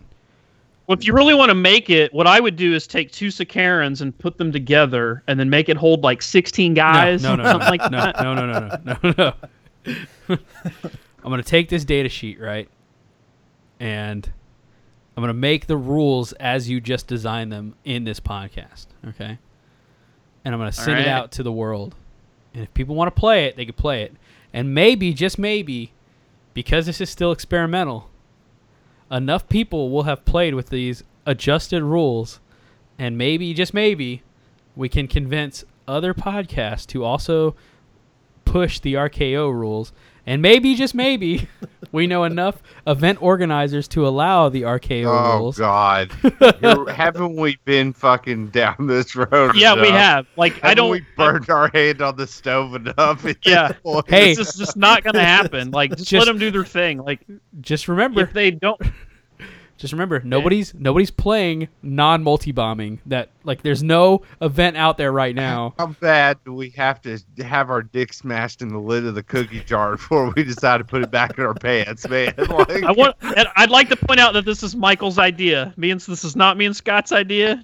I'm just saying, if you go to an event with an RKO's allowed, they're gonna be like, "What is this RKO Omega here?" Well, I don't create my own units, so it's not allowed at my events.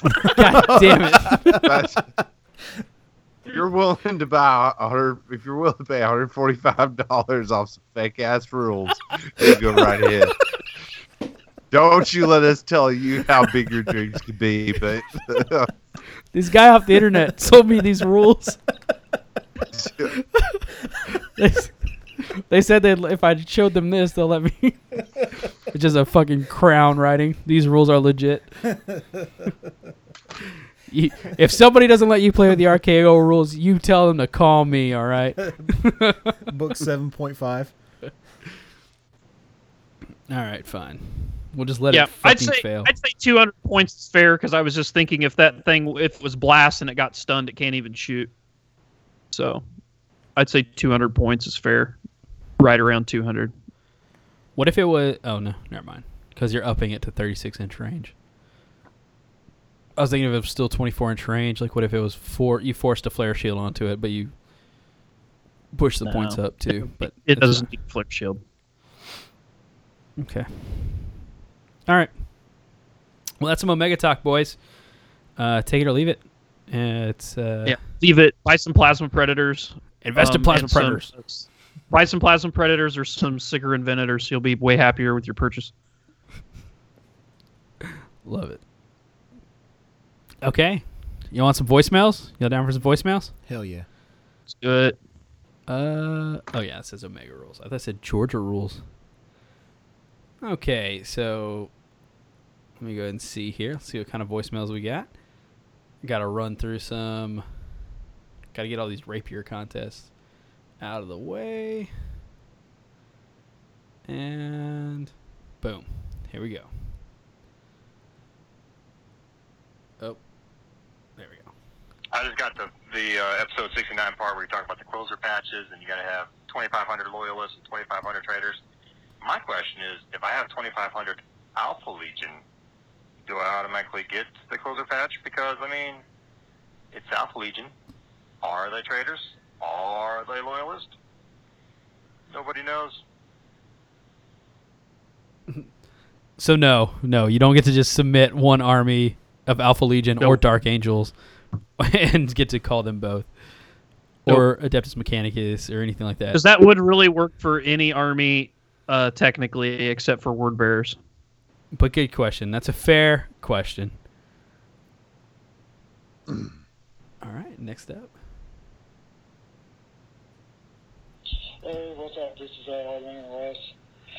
Not actually a death row accident, but in the aviation world, we have a lot of accidents, and most of them are pretty fatal and stuff. So we were having this brief, and it was like a major brief, like it was almost like a small stadium-sized brief. Had like a couple generals for 25th ID, there. It was actually really weird because they usually don't do that kind of crap. So we were about to go to Afghanistan again, and everyone's doing this briefing, we hear this huge crash. Like, what the fuck's that? Turns out, some guys, two guys were doing a kind of what is it called? You turn off your engine and you let the rotor blades kind of spin to slow down the descent. Then you turn on your engine again. It's supposed to be a test like that.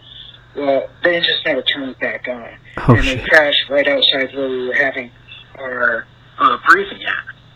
And it was pretty brutal. Both guys died. Really sucked. It turns out one girl that everyone kind of knew, like, she was cute too in my company. She turned out she was fucking one of the officers. Got in trouble for that.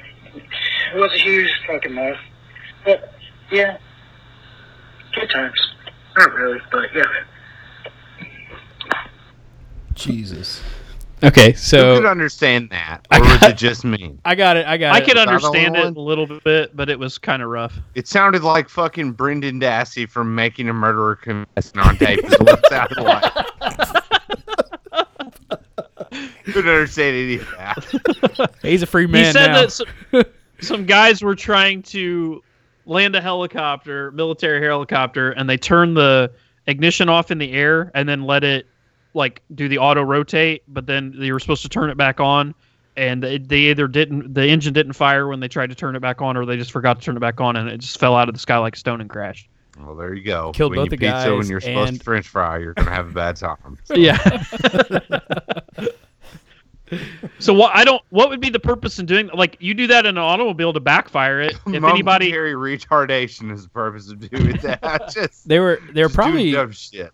they're do your probably- hillbillies do that down there, Michael? Like when you have an old carbureted truck or whatever, you turn the gas, like you're rolling down the road, you put it in neutral when you're doing about 30, so it's still going down the road. You turn the ignition off and pump the gas to fill the exhaust system up with fuel, and then you restart the ignition and it backfires. It sounds like a gunshot going off. Do people do that where you're at, like to scare people on the sidewalk or whatever? no, God no. No, fuck. Shit, no, man. We just use train horns, man. That's how we scare people down here. Oh, well, you could type in like backfiring a truck or whatever in YouTube and see what I'm talking about. That's like a thing around here. People do that all the time. They'll That's a backfire their good way truck. that's a good way to A, find out how bad my PTSD is, and B, how many of these 16 9mm bullets I can put through your fucking back windshield. You do that, man. You do that shit in Houston. It's you're going to you're be a at least problem. 2/3 of them, which is going to be enough. Trust me. No, I don't know. It sounds like they were testing. It could have been they cut the engines off, and they had to perform auto rotation landings. I would imagine that there Yep. was going to be something like that, and then the guy who was supposed to perform the auto rotation landing completely fucked up and just crashed. The auto rotation wasn't so auto after all.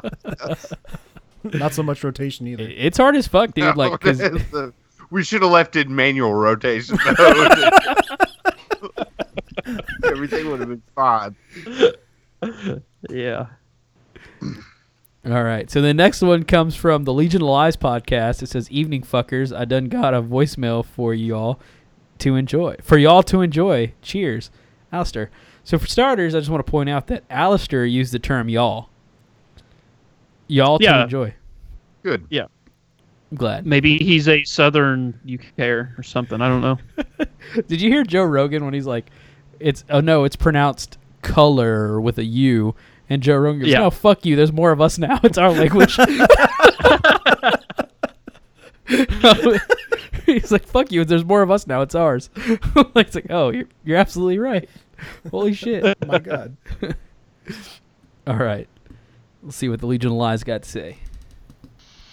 Hey there guys, Alistair here from Legion of Lies podcast. Just wanted to send in a voicemail of a couple of things. First of all, episode 4 is in the process of being recorded, so watch this space for more absolute bullshit from free cunts from UK.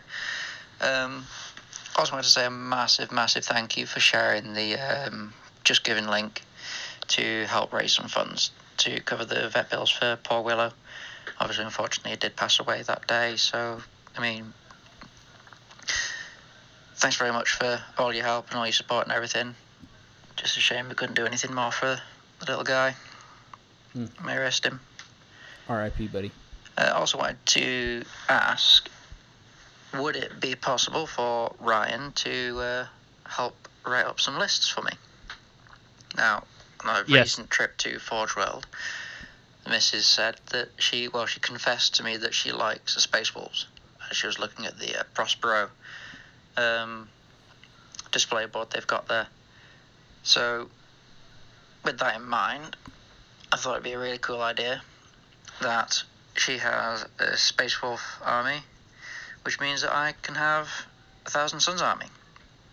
Now, of course, we want to use Primarchs, because who the fuck wouldn't?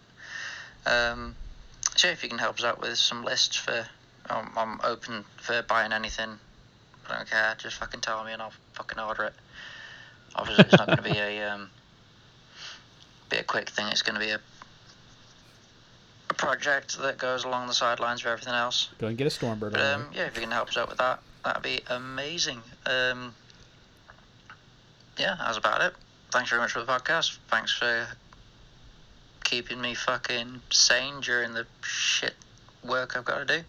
Oh yeah, Ryan, I'll see you in a couple of weeks as well. Looking forward to MKA and the bunk beds.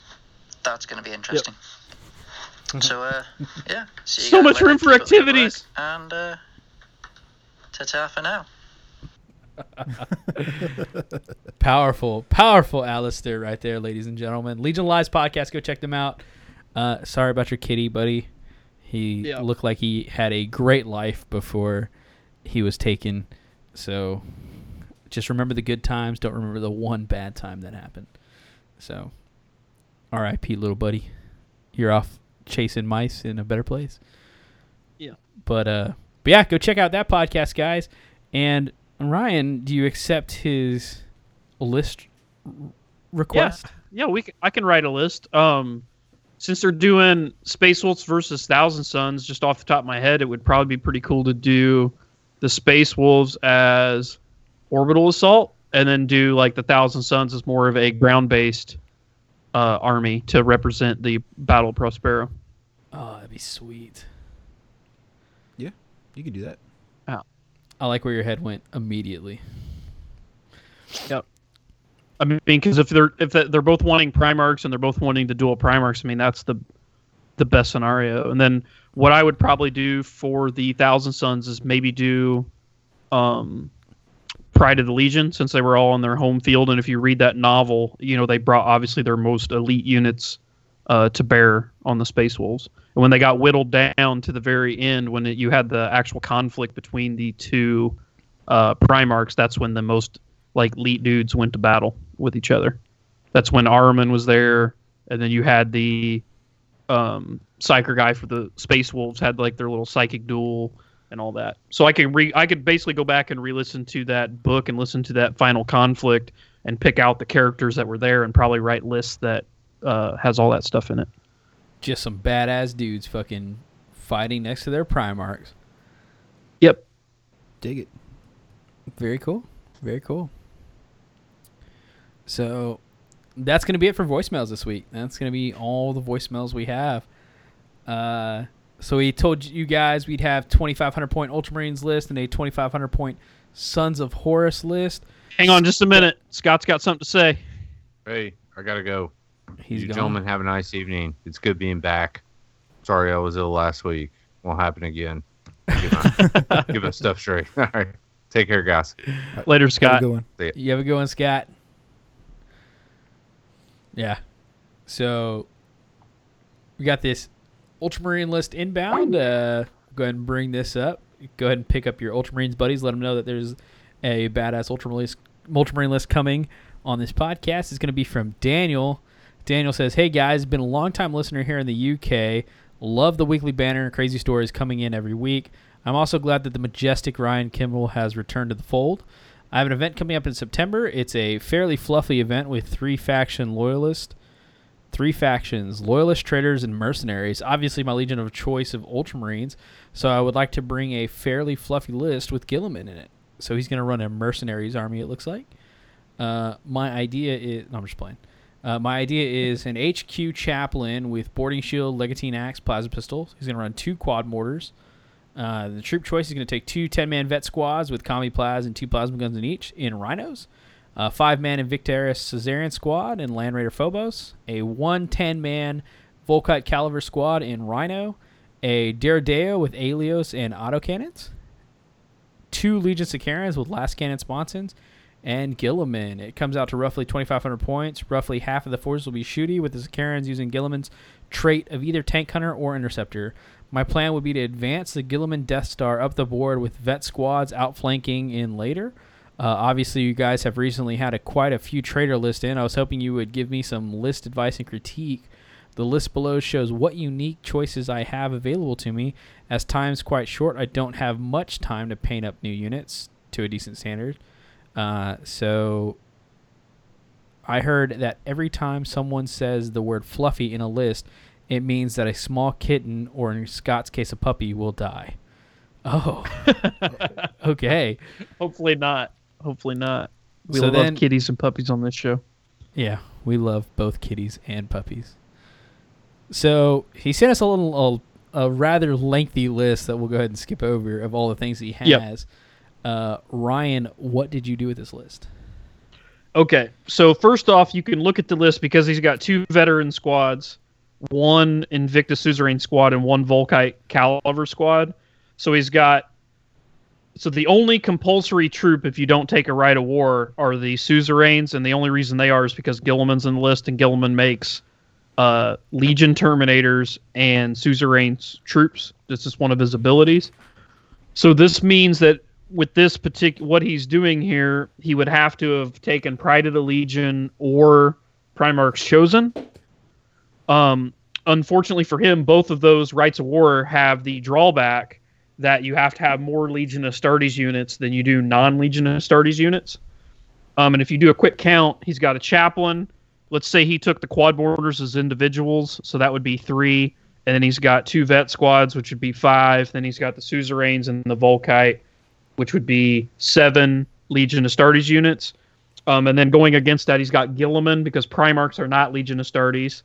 Then he's got the 2 Sicarans, the Deredeo, the Rhino for the Volkite Calibers, the Phobos, and then 2 more Rhinos for the Vets. So that's 8. So you have to actually be reverse of that. You have to have 1 more Legion Astartes unit than you do non.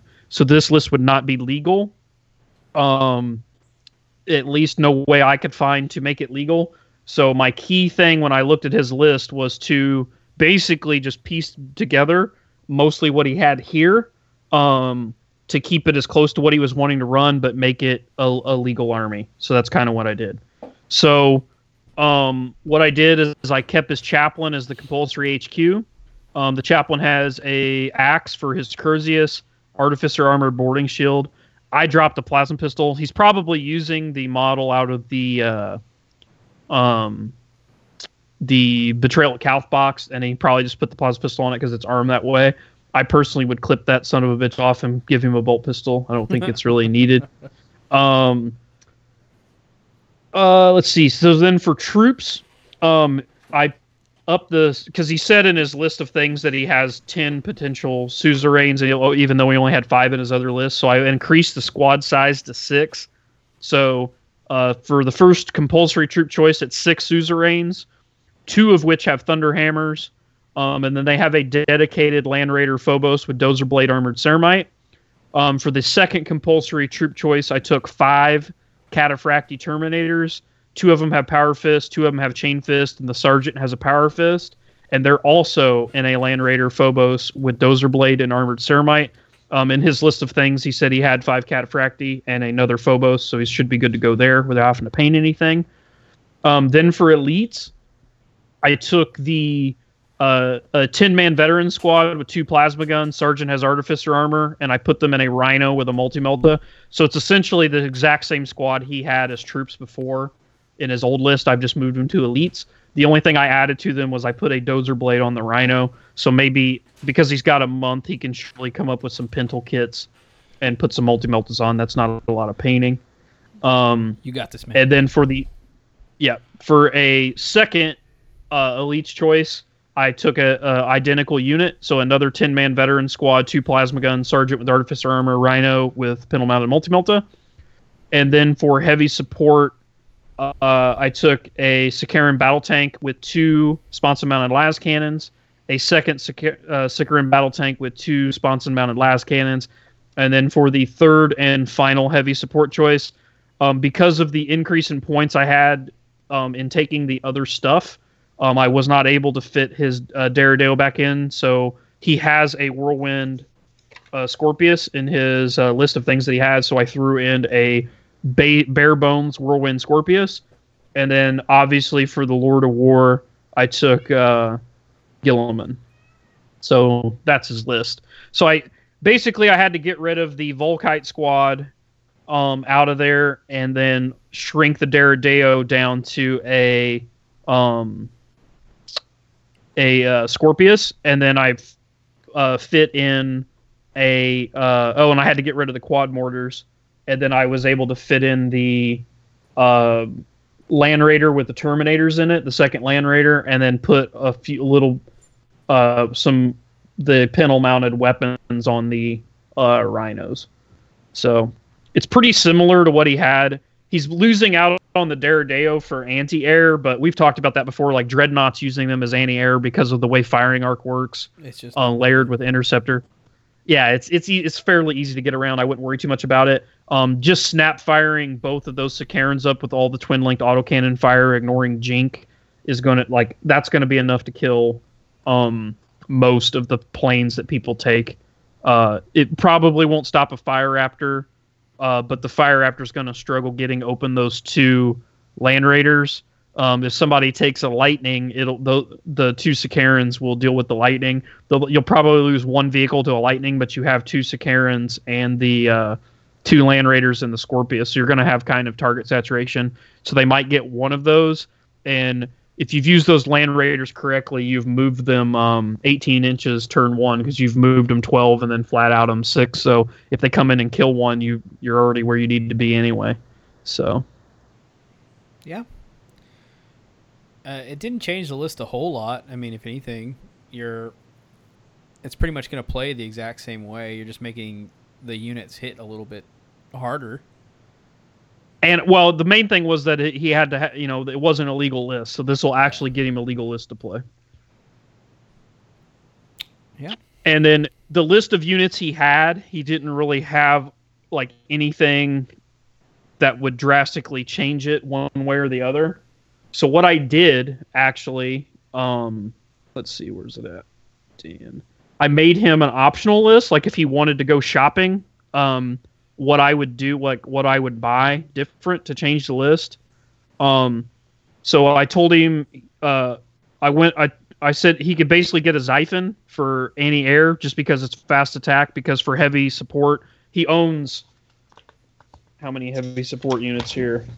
He's got a Deredeo, 2 Land Raider Phobos, a Vindicator Laser Destroyer, a Scorpius, 2 Sicarans, a 5-man autocannon team, a 5-man Culverin team. So I didn't want to, even though the Fire Raptor's my favorite flyer, he already has all that heavy support, and he doesn't own a single fast attack unit. So I figure a Xiphon would probably be the best dedicated anti-air slot for fast attack, because you're down to a Lightning or a Xiphon, and if you're just wanting something anti-air, I think for anti-air the Xiphon's better of the 2 for that role. And I guess if you're going to be going to an event with it, then the chances of you meeting another flyer are going to be pretty high. Right. So he's got enough anti-tank on the ground. So, I mean, using the Lightning, I don't think, I feel like the Xiphon for what he already owns would be a better, more useful unit. It would actually get more use out of it.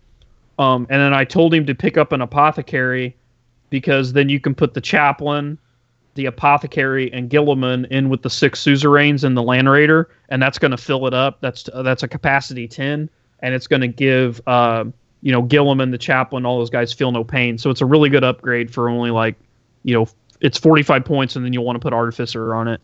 So I wrote this optional list. I'll just go through it super quick. It's basically a chaplain, 6 suzerains and a land raider, 10 normal tactical marines and a rhino with multi-melta, an apothecary with artificer armor, the same two veteran squads that he had in both his other lists, a Xiphon as fast attack, and then the same heavy support, the 2 Sicarans with las cannons and the Whirlwind Scorpius. So basically, instead of taking the Terminators, I just dropped those for a tactical squad with a Rhino, and then with all those extra points I saved, I took the Apothecary to make the Gilliman squad better, and then the Xiphon to put anti-air back in. Is that 3 scoring units? No, 4 scoring units. Yes, in both lists, because he's got in this list it's the suzerains, the tactical marines, and then the 2 veteran squads, and in the other list it's the suzerains, the Terminators, and the 2 veteran squads. And then don't forget, Gilliman can make any like unit type of a certain slot scoring. He can give an implacable advance, so you could always name a Sicaran battle tank and make those 2 Sicaran score as well at the beginning of the game. That is some solid advice right there. That is solid advice, especially because he is going to be running 2 Sicarans. So that'll bump him from 4 to 6. Yeah. And if he needs to, like, obviously if you roll up in your kill point mission, give him Tank Hunter or Interceptor, like he said. If you're playing a mission that is like Dominion, where you need to sit on objectives early and often, that the Sicarans being scoring would be really good. Or even one that you have to grab objectives at the end of the game, because Sicarans being a fast tank can essentially move 12 in the movement phase and then move another 12 in the shooting phase. So they're extremely good end of game objective grabbers if they're not, dead or immobilized, obviously. Yeah, fucking, especially if they're going to be jumping 24 inches in a turn to go cap an objective. That's solid. Yep. Good call, man. Solid advice. Like solid advice, like how like you think that he should play it, and then also the list. So yeah. So I sent him both lists. We talked a little bit because I've been sitting on this list for a couple weeks because we got like 9 all at once or whatever. And he said he had that event coming up, so I made sure to email him, and because I wanted him to know that his list wasn't legal. I didn't want him to show up to the event with an illegal list and then be stuck that day. So I wanted to make sure he had. So I emailed him I don't know, half a week ago or a week ago, and already gave him both lists. So, but he's listening to this for the first time, so hopefully he gets a little bit more out of listening to the episode instead of just my little short email I sent him. Huh. Okay. It's very sweet of you, Ryan. It's very sweet of you. I'm a sweet guy. All right. So that's it for that Ultramarines list. We also have a 2,500 point Sons of Horus list that you went ahead and wrote up. This came from John. John says, "Hey guys, been listening to you guys for a while now, especially while working doubles in the kitchen." Ooh, doubles in the kitchen. He's probably listening right now, possibly working in the kitchen. Don't burn yourself. Watch out. Don't give other people salmonella. Anyway, and finally decided to make the jump into 30k with Swords of Horus. While reading the fluff and rules, Reavers and Malgahurst stood out to me the most. I also enjoyed the idea of Reavers and Vets as troops. I just don't really know what is the best route of war or loadout for the Reavers, and how to build around them. The models I have available is 70 Marines, 20 Terminators from Betrayal at Calth, and more than enough Betrayal at Calth characters from past projects. I plan on getting at least 20 Reaver and the Legion Command set from Malgahurst, and only have enough funds to currently get 1 or 2 more units if need be. Hope you guys could help me out, John. First off, John, I want to know what kind of kitchen you work in. I want to know what kind of chef you are. Anyway, go ahead. Okay, so when I wrote this list, I tried to keep in mind what comes in Betrayal at Calth. Yep. Because he said he was going to start there. So this list was essentially, I wanted to use Malagurst, obviously, because he wanted that. Reavers, because he wants Reavers. And then I wanted basically the rest of the list to be Betrayal at Calth. And not only does it fit theme-wise, but it also fits money-wise, because it sounds like he's a little bit on a budget with what he described. So I went with Orbital Assault, because you can get cheap plastic, drop pods to go with your Betrayal at Calth. and basically get an army up and going really fast. This was actually kind of a strategy we used when we did those I Have a Calth Box, What Do I Do Now episodes back in the day. Right. So keeping all that in mind, this is what I wound up writing up for him. So obviously Malagurst would be his HQ, and he's taking Rite of War Orbital Assault. Then I would take a chaplain with make his Crozius an axe, give him Artificer armor, Melt-A-Bombs, and boarding shield. So basically just take the Betrayal at Calf dude and clip that fucking plasma pistol off, melt it in the microwave, scrape it out of the microwave, throw it in the trash, then bury the trash in the backyard. Then take a boarding, put a bolt pistol in there, and then rig up some type of a boarding shield or whatever to put on the back of that arm that he's got extended out. It looked pretty fucking cool. Then for troops, take a 15-man Reaver squad. Give 3 of them power weapons, 3 of them melt-a-guns, and then give the sergeant Artificer armor Power Fist, and then give all the guys that don't have a Power Fist or power weapon chain axes. So right now they're on foot, but they're not going to be. But that's a 15-man unit. Then for his second troops choice, because Malagurst makes Reavers and Veterans troops. So his first troops choice is that big Reaver squad. So the second troops choice would be 10 Space Marine Veterans. 9 of them have combi weapons. You would probably want to make those melt-a-guns, but you could make them plasmas. I would go meltas. The sergeant has Artificer armor, so it's basically 10 combi melta guys. Sergeant has Artificer armor, and they're in a drop pod. Then the third troops choice would be another 10 Space Marine Veterans. 2 of these guys have power weapons. The entire squad has melt-bombs. The sergeant has Artificer armor and power weapon. So those power weapons, I personally like axes, but with Sons of Horus, throwing in some swords or whatever isn't a bad idea because of the little dirty, whatever it's called, where they get a strike an extra time at Initiative 1 if they've already fought. I think it's called Dirty Fighter or something like that. Yeah. So they're in a drop pod. You could give these guys the ability that makes them +1 weapon skill if you wanted. I would probably go marksman, even though they're not going to outflank, just so that they're kind of a dual threat, because they're going to be good in close combat regardless with the Sons of Horus rule. And then with the sniper bolters, you get it's rerolls to roll of a 1 when at rapid fire range, essentially, with their new rule. What's that called? It's called something. Anyway, I'll move on while you look that up. Then for the one, so what's that? Fourth troops choice is another identical unit to the one I just read off. So another 10 veterans. Sergeant has Artificer armor. 2 basic guys have power weapons. The entire squad has melt-a-bombs, and then the sergeant also has a power weapon. Then for elites, I took an apothecary with a power sword, and that apothecary power sword will go with the 15 Reavers to make that squad 16 strong, and then Malagurst and the chaplain will also join that squad, so it'll make it 18 strong. Then for the second elite choice, I took 5 Justaran Terminators. So you could actually convert these guys up from the Terminators that come in the Calf box if you didn't want to buy Justaran. You could just buy some dealer. That's what it is. And what is it? It's rapid fire and assault weapons within 12 inches get to reroll 1s to hit or 1s to wound or something like that. +1 ballistic skill when shooting with pistol, assault, rapid fire weapons at 12 inches or less away. Okay, +1 ballistic skill. So you hit on 2s, which would be good with the sniper vet rule. And obviously it'll be good with the combi melta vets as well. So anyway, 5 Justarans as an elite's choice, and they take a dedicated Anvilus. The Justarans themselves, one of them has a multi-melta because it comes in the kit. The other 4 guys have combi weapons. You could make those plasmas or meltas, either way would be good.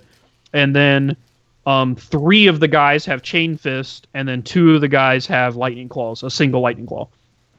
And then, like I said, they go on an Anvilus. Then for heavy support, the first one you would take a Charybdis to put the giant 18-man squad in. The squad with the 15 Reavers, the Chaplain, Malagurst, and the Apothecary. And then for your second heavy support choice, you would take a Fire Raptor gunship with autocannons and 4 wing-mounted Hellstrangs. And that's the army. And if you look at this, you got the 3 vet squads, the Reaver squad, and the Justarin. So all that is scoring. So you're going to have 5 scoring units. Malagurst makes, I think, everything within 12 fearless. The Chaplain makes them double fearless, but the Chaplain makes that unit fearless, basically gives them hatred, which is what you're looking for. And also that's a character that comes in the box you're already going to own. And then Malagurst, because it's a bubble, it'll push into other squads. So this should give you everything you want. Like I said, if you convert the Calth Terminators to Justarin, this has the 3 10-man veteran squads that come in that box, plus the 5 Terminators, plus the Chaplain. So everything that comes in the Calth box you'd be using except for the Dreadnought, and then you're buying the command squad to build Malagurst, so then all you would have to do is, at that point, is buy an Anvilus, a Charybdis, a Fire Raptor, and your drop pods, and you'd be good to go. Hell yeah, dude. All you have to do is just ask your buddies that play Orcs if you can have some of their extra heads, take those top knots off. Yeah. Throw that on your Cataphracti, and Bob's your uncle. And bam, so this list was 2464. So he's got, a little handful of points there at the end to throw in whatever he wants. I gave him some wiggle room. I need to send this list to him. Actually, I don't think I actually sent this to him, but I feel like this is a good army. It seems very Sons of Horus. And because it's all veterans, Justarin, and Reavers, you could make it like a first company army. So you could paint it mostly black instead of the black and instead of the blue-green. But I mean, you could throw the blue-green in there if you wanted to. Yeah, especially, man. I mean, this army, as soon as it hits the ground, you've got that Death Dealer rule just unloading on people coming out of those drop pods. Like, it's going to be a definitely Alpha Strike list, and just play super aggressive. Yeah, I feel like this fits Sons of Horus fluff. It fits the models that he's buying, and it uses the units he wants to use. So I felt like it met all his criteria really well. Yeah. There's not a lot of stuff he needs to buy. How much is it? Like 2 units that'll have to be from Forge World. The Anvilus, the Charybdis, and the Fire Raptor, and the Anvilus are the 3 Forge World units. Yeah, and then everything else can be a Calth box. And then drop pods. Yeah, all can be sourced at your local Games Workshop. And then, if you want to go ahead and pick up those other 3 units, Fire Raptor is going to be dope, and then just Charybdis and Anvilus. So, very cool list, Ryan. Dig it. It's very Sons of Horus, very fast. Very, very Reaper list. So. Well, that's going to be it, man. That's all for episode 70. Looks like here in a little bit at the end of this, we will have some breakdown from Samuel Pedro about the Battle of the Coralinas. So if you want to hang out past the music break, you can hear some breakdowns of a badass event that you should probably check out next year. So you want to say anything before we head out, Ryan? No. Did you want to talk about the Pop Goes the Monkey thing at all? Let's break it down. We're here. I'm game. We can even call well, you know more about it than I have because you've talked to Matt a little bit. It really bummed me out. I just hate that fucking Games Workshop does stuff like this. I mean, I understand on one hand, but it's just a shitty thing to do, in my opinion, to go after the little guy like this, especially when, in my opinion, they're just making products that enhance your product. It's not like he's selling a kit that people buy and then they're not buying any Games Workshop kits. It's not like a replacement. They literally are still buying the same fucking Games Workshop kit, and then they're just getting this guy's stuff to add to the kit that they've already purchased to make it cooler. So, in my opinion, stuff like what Matt does actually drives Games Workshop sales. It doesn't hurt Games Workshop sales. Yeah. No, I agree 100%. Now, here's the thing. Okay. So, there's definitely both sides of this. And I came out real gung-ho defending Matt and I will defend Matt. I think Matt is going to be absolutely, because he's a little man, he is producing a product that nobody else is creating currently. It is enhancing the game, everything like that. However, the biggest argument that I bow down to, that I kind of, respect and I understand, is that if you do not protect your IP, then you risk the chance of that being brought against you in an actual IP suit. So let's say that some company did upstart and did start selling Space Marines and everything like that, and they had to go defend their IP. It could be used against them that they did not attack Pop Goes the Monkey. That is one of the biggest things that was like, okay, I get that. I understand that. Now, however, should they have done it the legal way? Like, in the case of Pop Goes the Monkey, I think that they absolutely should have offered Pop Goes the Monkey licensing rights out the gate when he asked for them, going on 2 years We'll get ago. into that because people don't even know that he asked. So when Pop Goes the Monkey, and this is actually something that you guys can go back and listen to on the TFL Live. Go to warhammer30k.com. It'll take you to a YouTube channel, and that is going to be the Forgotten Legion YouTube channel. That's the guys I'm with. We actually had Pop Goes the Monkey. Matt Schweitzer is his name. We had him on our TFL broadcast, our live broadcast, when he was first starting out. He actually created a badass word bearer shoulder pad while he was on there. And by the way, Matt has asked to come on the show, so if y'all want to hear Matt's side of the story, we can have him on the show. That's probably something we can do for the Patreon subscribers so they can listen to it, and we can just interview him. That's not a problem. If you guys want to hear it, just let us know. We'll ask. But whenever he first started out, he was worried about the IP issue coming out because this has happened before. Games Workshop went after Chapter House Studios. Now, if you remember versus Chapter House Studios, Games Workshop came out and said that he had infringed on 140 of their trademark intellectual property. They did lose that case. However, it was found that Chapter House did infringe on 40 out of the 140 IP rights that Games Workshop had, the 40 of the trademarks out of the 140 that they went for. But ultimately, they did lose that case, and I think they got $20,000 from Chapter House out of it versus the ridiculous number that they were trying to get him for. So this has happened before. So Matt Schweitzer, just out the gate, was really worrisome about selling these shoulder pads on Shapeways. And so what he did was he approached Games Workshop to try and capture licensing rights to produce these shoulder pads.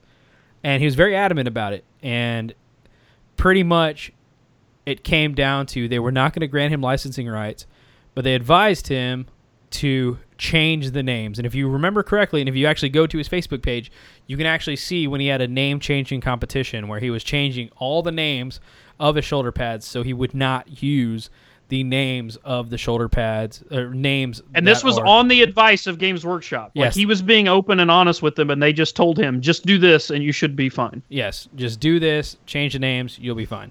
And so he did, and he changed the names, everything like that, and moved on. Like, you could not type in, you will not see the word Imperial Fist on his Games Workshop, on his store, because none of his stuff was named Imperial Fist. He had like the Blood Legion, he had the Bat Legion and stuff like that. Like, he changed it up so that it was you could find your stuff, and it actually hurt his sales because he could not use these trademark names. But that's what Games Workshop wanted. They did not want their names to be tied to whatever.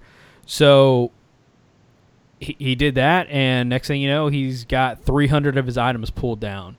And so and some of them are custom designs that don't have anything to do with anything I've ever seen in Games Workshop stuff. Yeah, like he lost some of his Celestial Lions stuff, his custom-made Celestial Lions.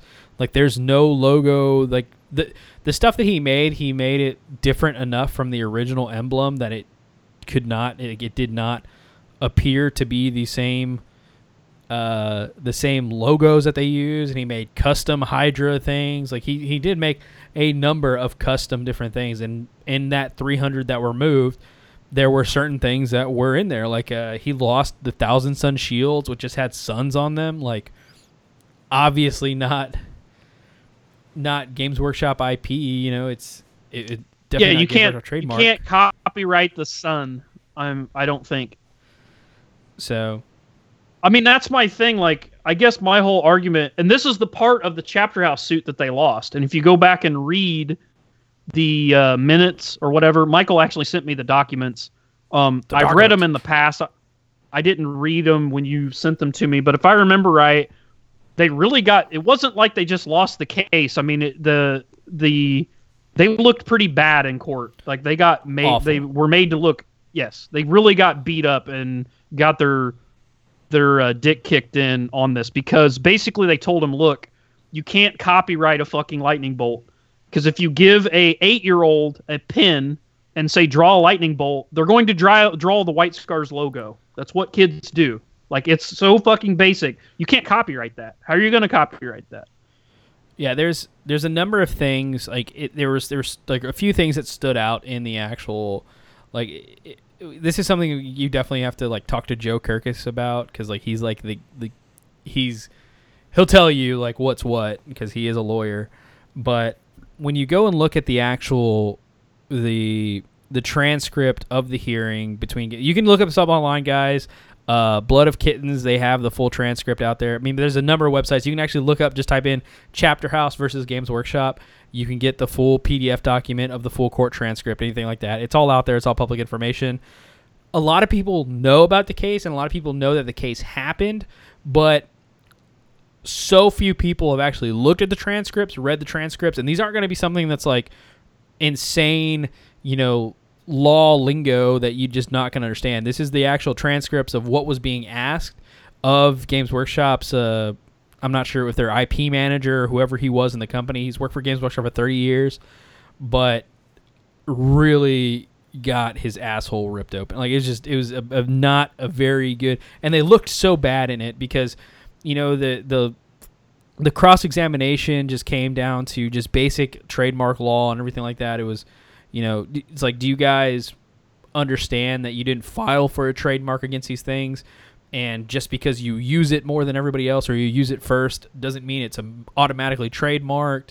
And then it's just, all these different things that just pop up in this court hearing are just insane. And they even bring, Yeah, when I was 5, before games, because I'm 35 years old, so this was 30 years ago before they invented it, I drew a storm cloud when I was 5 with a lightning bolt coming out of it, which is like the Storm Giants chapter logo. So I'm going to be suing Games Workshop for stealing my IP because I did it before them. Exactly. I mean, exactly. And the thing is, they brought up a lot of things in the actual court hearing, like in the case of the Turvagon and in the case of like a Bone Sword and Lash Whip. They brought up a lot of like Tyranid models that were being created by Blood and I'm sorry, not Blood and Skulls Industries.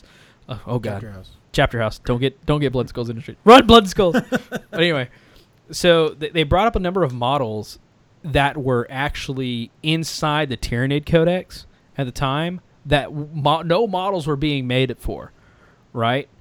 And these companies like Chapter House, they made Turvagon and they made Mycetic Spore models, and Games Workshop did not have models for this.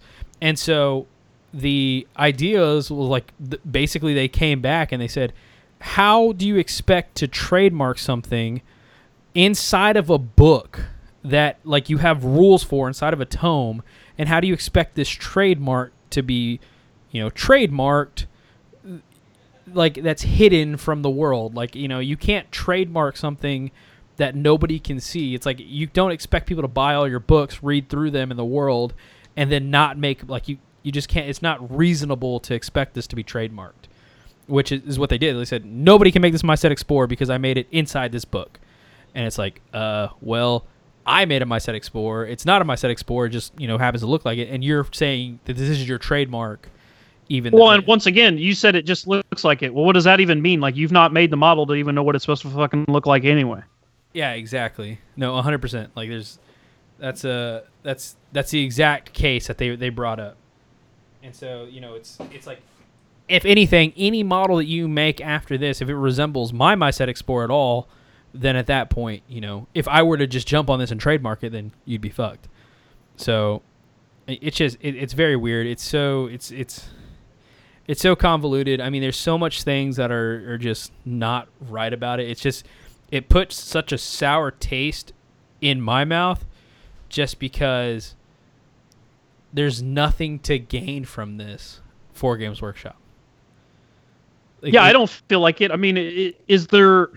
I mean, I don't see how Matt is taking any business from them. It's not like he's like making alternate Land Raiders or making Space Marines. He's literally just selling, like shoulder pads or fucking shields. And most of the stuff he sells, they don't make anyway. Right. They don't make breacher shields with fucking suns on them. So why do they care if he's selling breacher shields with suns on them? I don't know. Unless and once again, they have to, if somebody, wants to buy Matt's shield, they have to go out and buy Games Workshop fucking models to put them on. Yeah. The only thing that I can think is that this is possibly like I said, it could have been something where it's like, hey, if we don't protect it, then we lose it. If we're not shutting everybody down, then we can't shut anybody down later on. Which, I mean, that could very well be the case. However, not offering licensing rights when it's something that was spoken of a long time ago, you should be working with Matt. He's sitting there, he's putting the time in, and he's putting this, Well, why would you tell the guy just change the names and you're fine, and then turn around and try to sue him or City and Deem or whatever the fuck they're doing? I don't know. And then, of course, on top of that, they could have been, the left hand doesn't understand what the right hand's doing, Just the guy that, I mean, maybe Games Workshop is so big at this point, which is probably true, where somebody says, hey, man, just change the names up, and then the right hands, who's the, IP watchdog going through Shapeways or anything like that, or, is doing these reverse Google searches for, through Shapeways because it's their job this week to find anybody who's infringing on their IP and just shut them down. Like, hey, this guy had no idea that what Matt's done. I mean, few people do. We don't know who Matt talked to, So I guess my thing is, like, I brought it up, like, I find it funny that, so the example I always go to that always cracks me up is, and everybody that's listening, please Google along with this because you'll get a kick out of it. Go to Google, type in Overkill, Overkill. That's a band. It's a band from the early 80s. Type in Overkill Chally, Chally. I think's how it's spelled. So there's this band called Overkill. I believe they're from Pennsylvania. They're a thrash band, and their logo is the Night Lord's logo. But they had it out long before. So I can't 100% prove it, but I'm like 99% sure that back in the day, because the people who originally started Games Workshop, Rick Priestley and all those guys, they were just dudes in a garage that liked gaming and were really into metal. And a lot of the early White Dwarfs actually had like metal albums in it, metal references. That's like the fucking band Bolt Thrower has a ton of songs that have metal names and all that. So I'm like 99% sure somebody that worked back at Games Workshop in the early days saw Overkill's logo and decided to make like the Overkill logo into the Night Lord's Legion, whatever. So I guess my thing is, how do you sue someone over a logo that you're stealing from someone else? Like, if Games Workshop is trying to get after Matt for using the Night Lord's logo, what if Matt just went and contacted Bobby Blitz of Overkill or whatever and said, hey, man, do you care if I use your fucking logo to make Space Marine shoulder pads or whatever? Because Bobby probably wouldn't give a fuck. And then what's Games Workshop do? Because you're basically using someone else's IP for your fucking item. That came up in the Chapter House. So in the Chapter House case, they questioned where they drew their inspiration for Space Marines from, and where they drew their inspiration from different trademarks that they originally had. Because if it came from the ether, then, obviously it would be their actual trademark. But because they drew their inspiration from different sci-fi books and different sci-fi backgrounds, this is stuff that could not be trademarked. The only thing that they had going for them trademark wise, and the only thing that they could like really like save face on, was going to be the Tau, because that was 100% like out of the air, was like creation. But like Space Marine, all their Space Marines logo, pretty much everything that was made in like the Rogue Trader days of like badass dudes just fucking making a game for people to play, all that stuff is pretty much non-trademarkable because, you know. And they took it's just a bunch of dudes in the garage that borrowed a bunch of shit. Yeah. The other thing people should Google is Google Michael Moorcock Chaos logo. And the fucking 8-pointed star of Chaos was invented by Moorcock for his Elric series, and it's like 100,000% straight stolen from fucking Games Workshop. So, or stolen by Games Workshop to use on their product. So it kills me, because when people were talking about this, the guy that's suing Games Workshop for like $60-some million, and they're like, they said, how can this guy sue someone for using an IP and it's not even his IP? I guess my question for those people asking that question is, ask Games Workshop, because that's what they're doing. Because they're getting after Matt for an IP that they're claiming is theirs, but has existed long before. Like, okay, so you're suing him for Egyptian scarab beetles that have been around since, Egypt and BC. Egyptians, like, what the fuck? Like, are you high on crack? You can't copyright the sun, fella. It's 1 billion years old. If I went and found my little niece who's 3 and told her to draw a sun, she would draw a circle with squiggly lines coming out of it, which is the fucking Thousand Suns logo. So I don't really know. It just is so baffling to me. Like I said, right now, the way I see it is, I don't think it's Games Workshop Maine shutting down Shapeways. I think there's some mid-level guy or girl in the office whose sole job is to, probably her job this week, like she's probably like her 3rd day on the job, and like nobody knew what to do for her. Like nobody knew what to do with her. It's like, I don't know, go write cease and desist letters. Go see if you can find people who are infringing on our IP. And she's like, I know, I'll go to Shapeways. I'll type in #Ultramarines. Oh, here's a bunch. Let me go ahead and send a cease and desist letter for this. Just doing their job. Like, I feel like this. Yeah, because let's copyright the letter U. Yeah, exactly. It's I don't know. It's too big. They're too big. That's just how it is. I don't think this is I don't think this is an attack against Matt, because if it was, then he'd have no items still in the store. He's still got 2,000 items still up in the store. It's only some of them that got taken down. I think it was just going to be those certain items got saw by somebody whose job it was to send cease and desist letters, and they did it. I don't know. At this point, do I think Matt will come out on top of this? Yeah, I do. I think that he's got enough, people behind him to where it's going to be okay. I think he'll come out of this with a licensing right. I think they'll be like, fuck, we should have just licensed this from the beginning. Now we accidentally shut him down. Because really, they wrote I don't know if they wrote a cease and desist letter, or they just said to Shapeways, hey, Pop Goes the Monkey is infringing on our IP, and Shapeways has like a zero tolerance policy on that. They just say, okay, shut it down. And they just send that out there.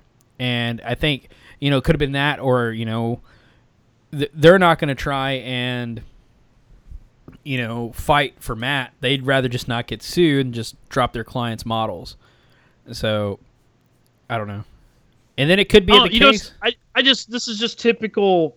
To me, it just irritates me, because this is like, when I rant and rave about Games Workshop on this show, and I shit on Games Workshop, a lot of it is stuff like this. It's just, this is just a shitty thing to do. This is no good for anyone. This is like, and it comes down to Games Workshop being so big. It's massive. It's huge. Everybody's got their compartmentalized jobs that they have to do and they have to fulfill. And would you, it comes down to people give orders without a second thought. If some guy told me, hey, your job this week is to stop people from abusing our IP. That's your go do that. Without a second thought, it's not in my head. I tell you what, where they should start. Well, I don't even want to go there. I was going to bring up 8th edition and their current fluff is where they should start. But anyway, let's move on. But yeah, so I mean, that guy's going to go do his job. Like, he's not going to second guess this shit. He's not going to go research like, oh, is this a good guy? Is this a guy that's not? No, he's just going to say, hey, they're abusing our IP on Shapeways. Let's shut them down. That's what's my job this week. I'm not going to get fired. I'd like to do that. And that's, like, really, at the end of the day, it's these people that think like this, that think on this corporate level, that are in charge of Games Workshop and selling things and making all these purchases and, you know, everything going on, that have really, you know, we can take compartmentalizing things like this, and we can take the corporate mindset and being publicly traded, and we can push this problem to, you know, you can say that this problem causes price hikes, it causes the price gouging, it causes stores not getting their proper inventory. I mean, all of these things are all part of what, and this is going to sound a little like conspiracy theory and all this stuff, it's all part of the stuff that Dave Moore with his lawsuits trying to take care of. You know? And it's enough rattling of the cage to where if you rattled it enough and you broke it down to where it, you know, I don't know, you know, if Games Workshop came out hurt in all this. Not saying, you know, I really enjoy the game. I would rather not see Games Workshop be hurt in all this, but, you know, at the end of the day, if this lawsuit goes through, then there's a good possibility that Games Workshop, as we know it, will not be Games Workshop anymore. And, you know, it could be a smaller company. It could be a company that has to make decisions a lot less jerk of the knee and things like that. If this lawsuit works out, not the lawsuit against Matt, well, there is no lawsuit against Matt, but the lawsuit that Dave Moore is currently running against them. And I mean, there's so many people that are totally against this lawsuit right now that Dave Moore's throwing out there. But I mean, if you take his lawsuit and where he's coming at from it and the things that he wants to create, he's pretty passionate about it. And then you go and look back historically about how they did against Chapter House.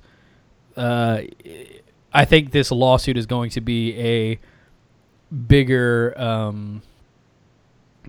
think it's going to be a bigger deal than people are making it right now. A lot of people have kind of just shrugged it off, but I think this lawsuit is going to be. Well, after reading the complaint and seeing it initially, my initial knee-jerk reaction was, this guy's an idiot. This complaint is ridiculous. There's no way anything's going to come of it. And then I know that you've talked to him a few times, and then I've talked to you about talking to him and some of the things he said, and the fact that it's going on in a civil court, where you don't need a majority. Like, all you need is, you know, you don't need 100% like a fucking criminal trial where it's, you know, 12 jurors all rule, you know, guilty, not guilty. You can for people who don't know, the O.J. Simpson civil trial, not the criminal trial, the civil trial, he was only convicted, I think, 9-3, and still had to pay, like, you know, basically he's broke as shit now. Right. People know all about that. And when you do a civil trial, it's not as, I don't know how to word it, like professional. Like, you're just trying to convince the jurors. It's like talking to everyday blue collar people, which is my understanding is why the complaint was written like it was written. And I know that you've showed me some things that he told you about, like where he's pulled cases that other people have brought against other companies over the same things that he's suing Games Workshop for, that it's literally pretty much exactly what they're doing, and the other case, you know, was won against the other company. So yeah, I mean, I'm with you. I at first thought that $60-some million lawsuit was dumb. I didn't think anything would come of it. And then talking to you, and then I have a friend that works for a big, we'll call it an accessory company for gaming. They make products for gaming, and it's somebody when I had, you know, that I order through for my store on at least a monthly basis. And I talked to my sales rep, and I told him we were talking about the lawsuit, and we were talking about, the free trade agreements and shit. And he goes, well, I can tell you here in the U.S. for our stores, we do this and this and this, and you can have a website. And if we put something on sale, we have to say that you can put something on sale. Yep. And was going through, and it was a whole bunch of shit that Games Workshop doesn't do. And in fact, not only do they not do it, they ban their retailers from doing it. Right. And if you do it, they pull your account.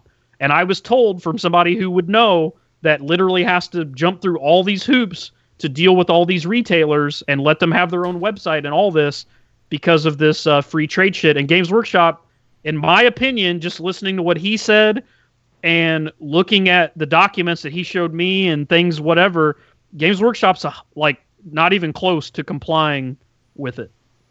No. And that's I mean, really, the thing is, it's such an obscure company. Like, realistically, like, if you don't play Warhammer, you don't play any sort of tabletop gaming, then you have no idea how they work.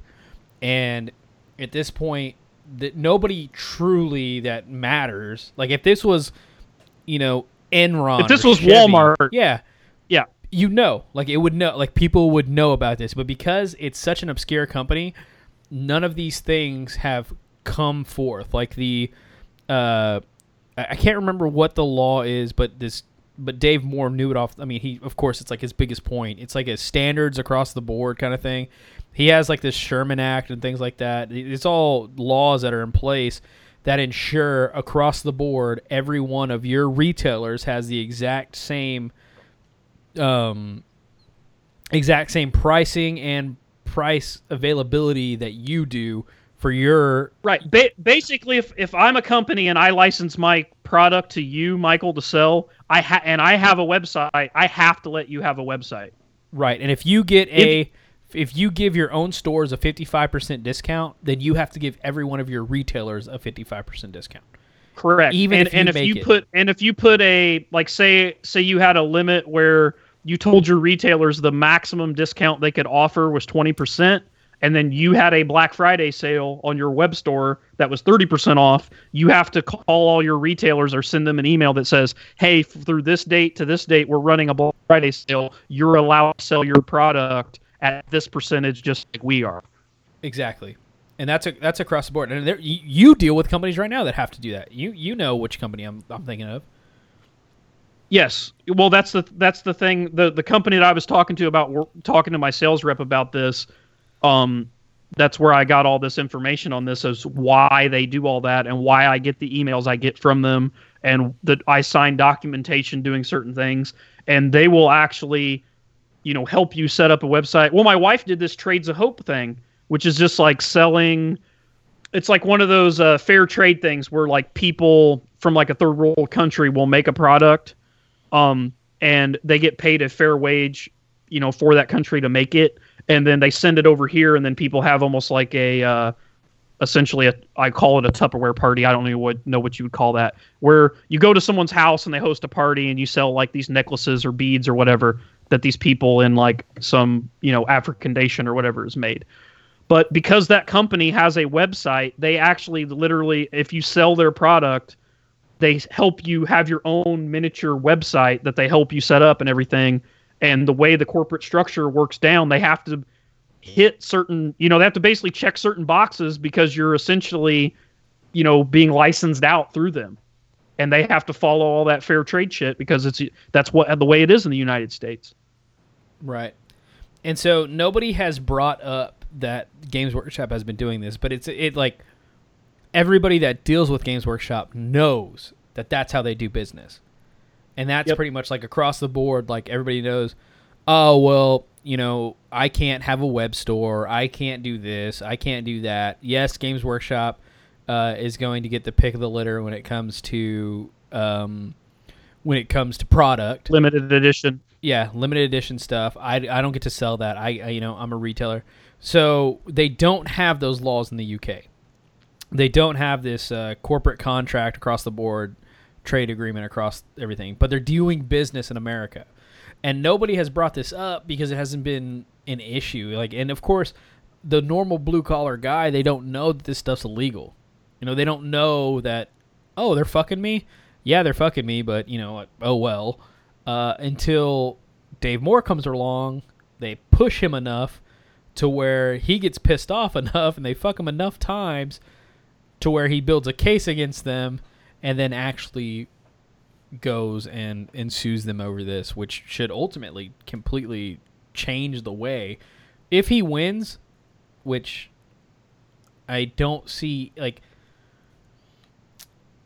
what they're doing is illegal, and I don't see him not coming out on top on this. Like, from what it looks like, he is not the type of Well, I'll say, as ridiculous as the complaint was written, which I'll admit that, like Michael just said, talking to my friends that own very high-level businesses that have a lot of retailers that they have to send out stuff to, they will straight tell you that what Games Workshop doing is illegal. Like, it's a black and white thing.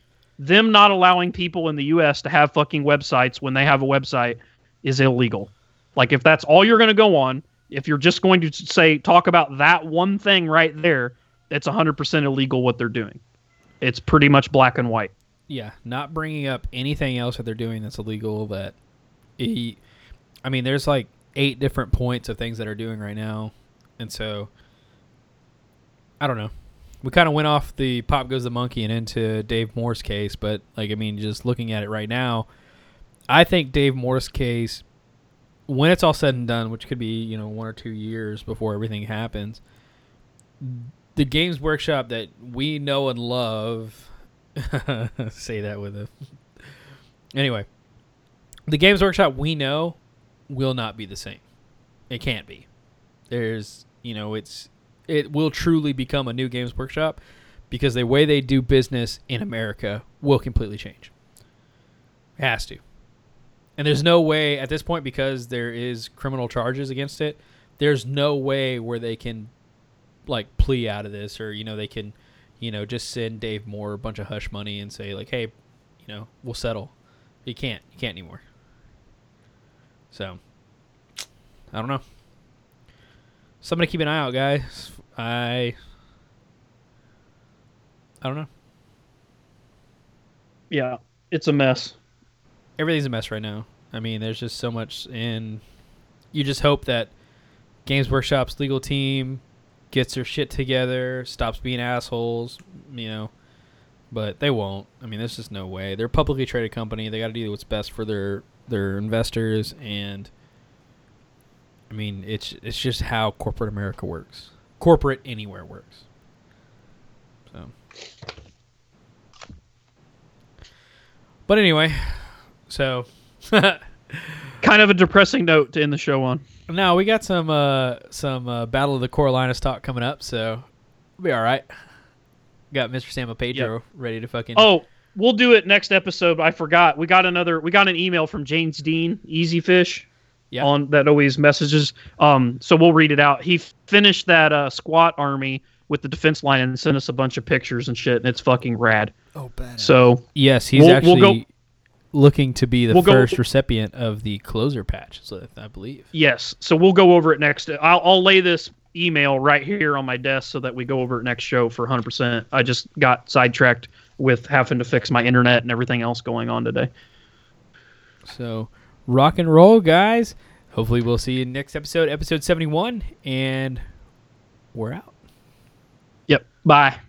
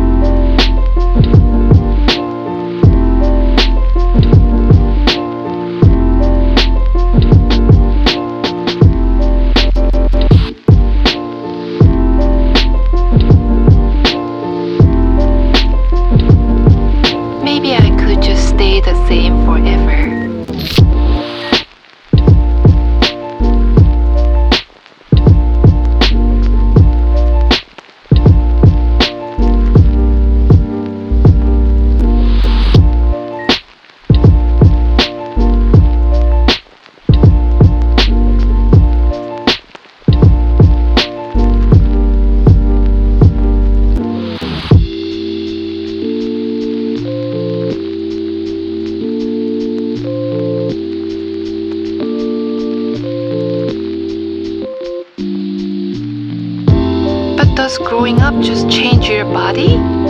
Or also your soul? Maybe I could just stay the same forever.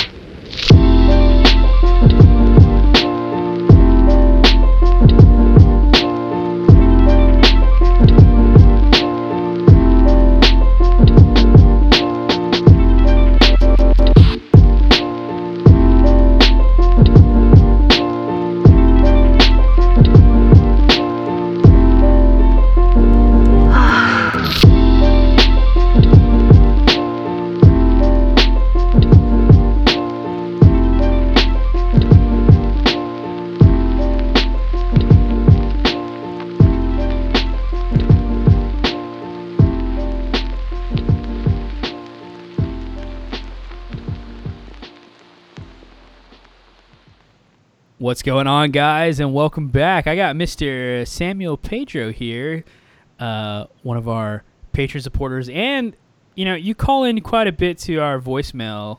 I think everybody probably remembers you as the helicopter maintenance pilot that has a very awesome shit story. Yeah, the cooler story. The shit cooler story. Yeah. So Mr. Pedro is the the one who left the cooler mysteriously in the desert full of shit that hopefully somebody found. I can only pray that somebody found. So Sam's going to give us a breakdown of the Battle of Carolinas. This actually took place August 19th, so it was about 3 weeks ago. Just with hurricanes going on, everything like that, it was hard to get him in here to record and get everything lined up in time for you guys in a timely manner. But we made it happen. So, Sam, we're going to go ahead and give a breakdown. You went to the Battle of Carolinas, okay? Yeah. So, as I understand, there's a fall and a spring version of Battle of the Carolinas. This was the fall version, right? Yeah, this was the second one. The first one was back in March. It was the first Heresy event for the group back in March. This was our second, and we doubled the number of players, roughly. Fuck yes. Successful. So, was this I'm guessing this was a narrative campaign? Is that how y'all ran it? Yes and no. I mean, I don't want it to, hurt Joe's feelings or anything, but, it was meant to be a narrative event, but it was basically just as much just hey, we're just trying to get some Heresy games in. Fuck yeah. Sometimes that's how you got to do it, man. That's how Stiff started. Yeah. And the next thing you know, it's on fire. Yeah. So yeah, how many, I guess give us a breakdown, man. What was the general, points? What'd y'all have to show up with? I'm guessing fully painted. So it was pretty simple, 2,500, just open battle list, and then a 1,000-point ZM list. Okay. And then I'm guessing you show up and they split y'all up into different factions, of course, yeah? Pretty much, yeah. I showed up and Joe had everybody's opponents lined up. I don't know if he had it done beforehand or what, but we just divided up into factions. And so were y'all looking at custom missions during the event, or was it Yeah, they were all custom missions with custom boards, tables, and the terrain was amazing. Amazing terrain. Dude, that's one of the biggest. I don't know if I sent the pictures. I don't think. Yes, we got some in the Patreon chat. That's right. You sent some through as the event was going on. Mm-hmm. So if you could resend those pictures, though, that way we can go ahead and post it up for this episode's picture dump. That way we can get some ideas of what it looked like for the people out there, so they know how y'all are doing terrain over in Carolina. Yeah.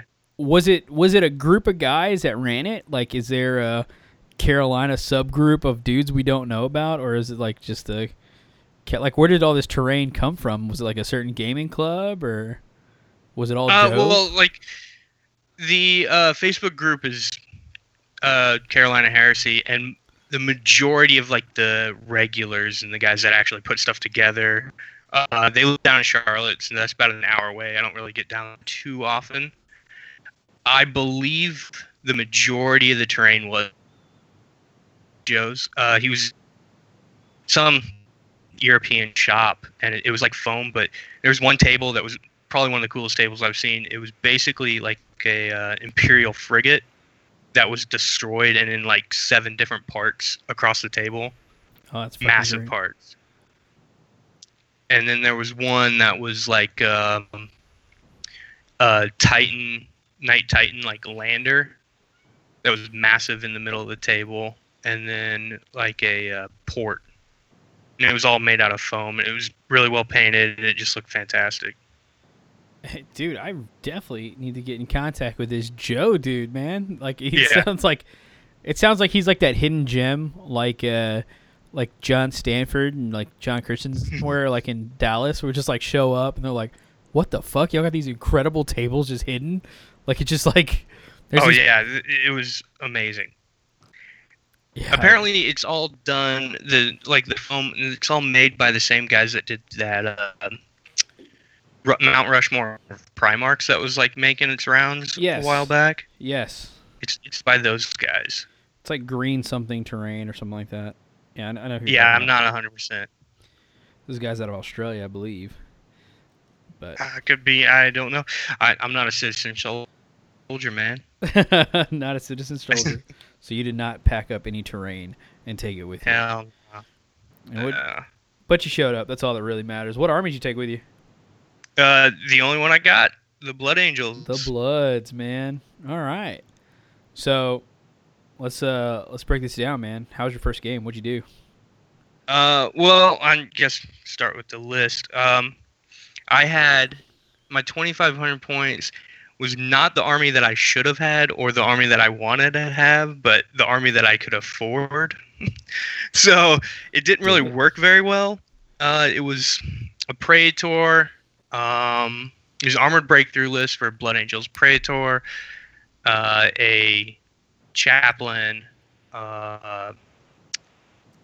5-man Cataphracti in a Land Raider, Phobos, 5-man with Melta or Combi Meltas, Veteran Squad, and then 2 Veteran Tactical Squads that were 10-man. Those guys are all in Rhinos. And then 3 Predators with Lascannon sponsors as troops, a Bale Predator in the heavy, or Assault Cannon Predator, and then Whirlwind Scorpius. And that was only like roughly 2,000 points, so I had to borrow a Knight Acheron from Ooh. Joe. Well, good choice of knights though. Knight Acheron's Yeah, fucking dope. he's like, I got a Lancer or an Acheron, and I'm like, I don't know the difference between either of them. I've never played against knights, never played with a knight. I would say if you were gonna go with any knight as off the cuff in 30K, the Knight Acheron's probably like the choice knight to just have land in your lap. It's it good was knight. pretty gnarly. Yeah. I didn't get a lot of use out of it, unfortunately. Oh shit. Yeah. So the first game was against World Eaters, against I think his name was Preston, Okay. and he had a bunch of just like random like berserker dudes basically, and then a bunch of them in a Spartan, a bunch that were just on foot, and then a Knight Acheron he also had. But then he was also running a Atropos. Okay. So Yeah, and he was like, I've never run 2 knights together, so I want to... It may be a little strong, but I want to try it out. It was very strong. It was incredibly strong. What I was noticing from not just Preston, but from a lot of the other players, they were like, a lot of them had shown up with really heavy hitter lists, and all of them at the end were pretty much like, oh, I came way overpowered than I should have. They were like, we're used to being abused in 40K, so we don't really understand that we should just cool it with all these D weapons. Fuck, dude, for real. Just go in like jaded as fuck, just like ready to snap at Yeah. anybody that shows you a little bit of love. I get it. Yeah, Preston was cool though. He was a cool guy. He he helped me learn all the knight rules and stuff because I'd never played them, and ended up our two Acherons ended up fist fighting each other and blowing each other up. Badass. And then it was like some mission where there was like basically a bastion with a Sky Shield landing pad on top of it Okay. in the middle of the board, and there was basically like a supposedly a night pilot there, and we had to like capture him or something basically. But so both your Asherons ran up to go get him, and then both just met each other in the middle, or what? he was an objective, so you had to have a scoring unit to grab him. Oh, gotcha. Okay. And all my scoring units are either in rhinos or they're tanks, and they couldn't get up onto the Sky Shield unless they got it out. Yep. We had that problem too. Yeah. Well, I've got the that Land Raider is cursed 100%. Okay. In every single game I've ever played, it becomes immobilized. How? Whether like shot? Whether or? through dangerous terrain or getting shot. No shit. And it's always like first or second turn. Always. So it's rolling up in with 5 Cataphracti in it. It got shot and immobilized very first turn. Before it got to move. So it's fucking brutal. Yeah. The Cataphracti were just hanging out inside this now armor 14 all around bunker. Yep. With For no no firing reason. ports. Yeah. Yeah. And so I outflanked my veteran squads, all of them, because I always take sniper on them. Okay. And then luckily I get the Melta squad of veterans. They all 3 combi Meltas, a Melta gun, and then a Melta pistol on the sergeant. Yep. And then also my Praetor and Chaplain roll with them. They all came in right behind that thing. Right behind his attributes. And just They all lit it pop the fuck up. So wish, but they did not. They all pop out and fire on it, all their Meltas and everything, and he still ends up with like 2 hull points left. Son of a bitch. Just die Yeah. already. And by that time, he rolled up with another Land Raider full of World Eaters, and they all just assaulted all of my veteran squads and massacred them. By this time, the game was over because my tanks were just toppling down left and right. And so I ended up just charging the Atropos with my Terminators out of the Land Raider. And they got 3 Power Fist, 2 Chain Fist. And I was able to bring it down finally, but it blew up and killed all of them. Oh, well, at least they went out in a fucking blaze of glory. Like, that's exactly how you want it to go down. I bet he was happy, though. Everybody just hopes. Yeah, he loved it. He ended up winning Best Trader, so we had a good time. And so after that happened, I basically just called the game. I threw in the towel because any units that could even grab the objective anymore. Right. And he had a Spartan full of 20 mad, gibbering, screaming World Eaters that were coming my way. You said, okay, enough's enough. Yeah. Poor Knight Scion that has to get like captured by these World Eaters. Who knows how that's gonna end up? Poorly, of course. Then we had our second game. Uh-huh. And that was up against Admech. I don't remember the guy's name because the game was so short. I barely talked to him. Because Tim over at the iHorus can talk about how fluffy he is and how much he hates the WAC players. Every single unit in Admech is fucking whack as shit. Admech Every is single one. whack as shit. Okay. It was basically this is the first time I'd ever played Admech and against Admech. And every time he goes, okay, well, these guys are going to do this. And I go, okay, what they do? He'd tell me, and I go, fuck, really? They do that too? So, as you can tell, it went poorly for me. I had first turn, And so I'm like deploying all my stuff, and he's like, all right, well, here's this rape train full of 20 dudes with haywire shots, or 20 haywire shots. Okay, so he took the Skitari, like Skitari. yeah.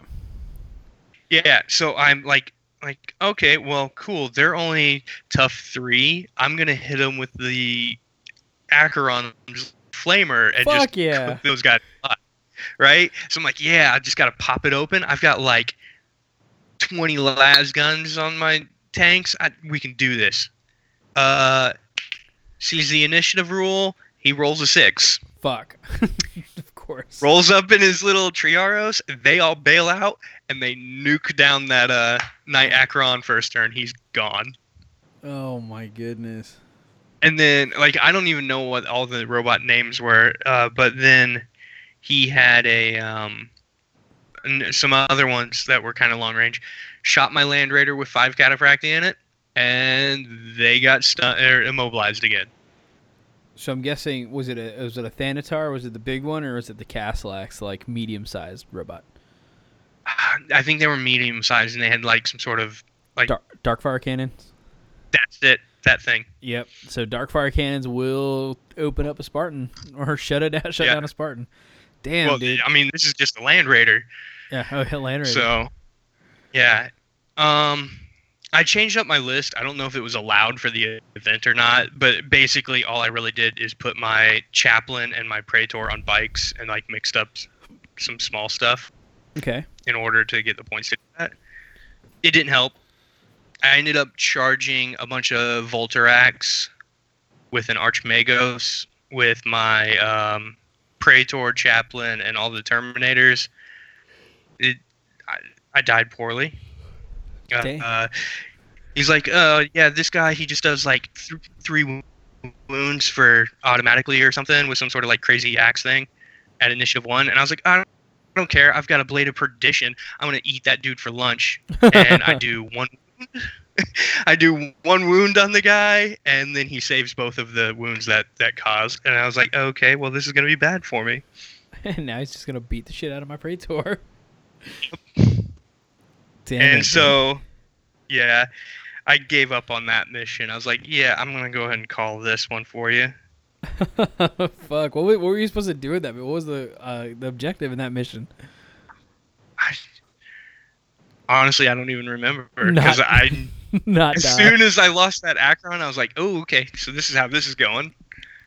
And, well, what did happen was he popped that Acheron with his, like, Hoplite. all his Skitari guys, Yeah. and then they went to go hop back inside of the Triaros, which I'm like, okay, cool. Then my Melta squad of veterans, they outflanked right behind that thing, jumped out first turn as soon as they got on the board, and they just popped that thing open. I was like, yeah, awesome. Now I can kill all these freaking haywire guys with my Whirlwind Scorpius. And I drop the template on it, and it scatters right on top of my own dudes. So I wipe out all 5 of my guys, and I was like, awesome. the Warhammer Karma God was like, you never change your list during events. Boom, boom, boom. Like, it's like, okay, fine. I'm sorry. Yeah. Oh, that fucking sucks, dude. Like that, you know. But like we've discussed before that the hoplites with those little haywire guns are fucking like super powerful. It's a super powerful unit. Like, and just to be able to unload and tear down an Acheron 1 turn, like it's brutal, man. It's so brutal. Yeah, and he only had 1 squad, so it wasn't like he was spamming them out or anything. Yeah, he took Acherons and Voltrax, like the... Oh, no, okay. I'm thinking of it. No, yeah, Voltrax, a little beetle bug flying around, the monster creature flies around. Oh, no, he didn't have those. The runny ones. The runny ones. The ones that run around real fast. Vorax. Yeah. Gotcha. Okay. He had Voltarax, but they weren't in his list. Okay. That's cool. I was going to say, dude, that dude and did then, not fucking have an then we had lunch. What'd y'all eat for lunch? Pizza.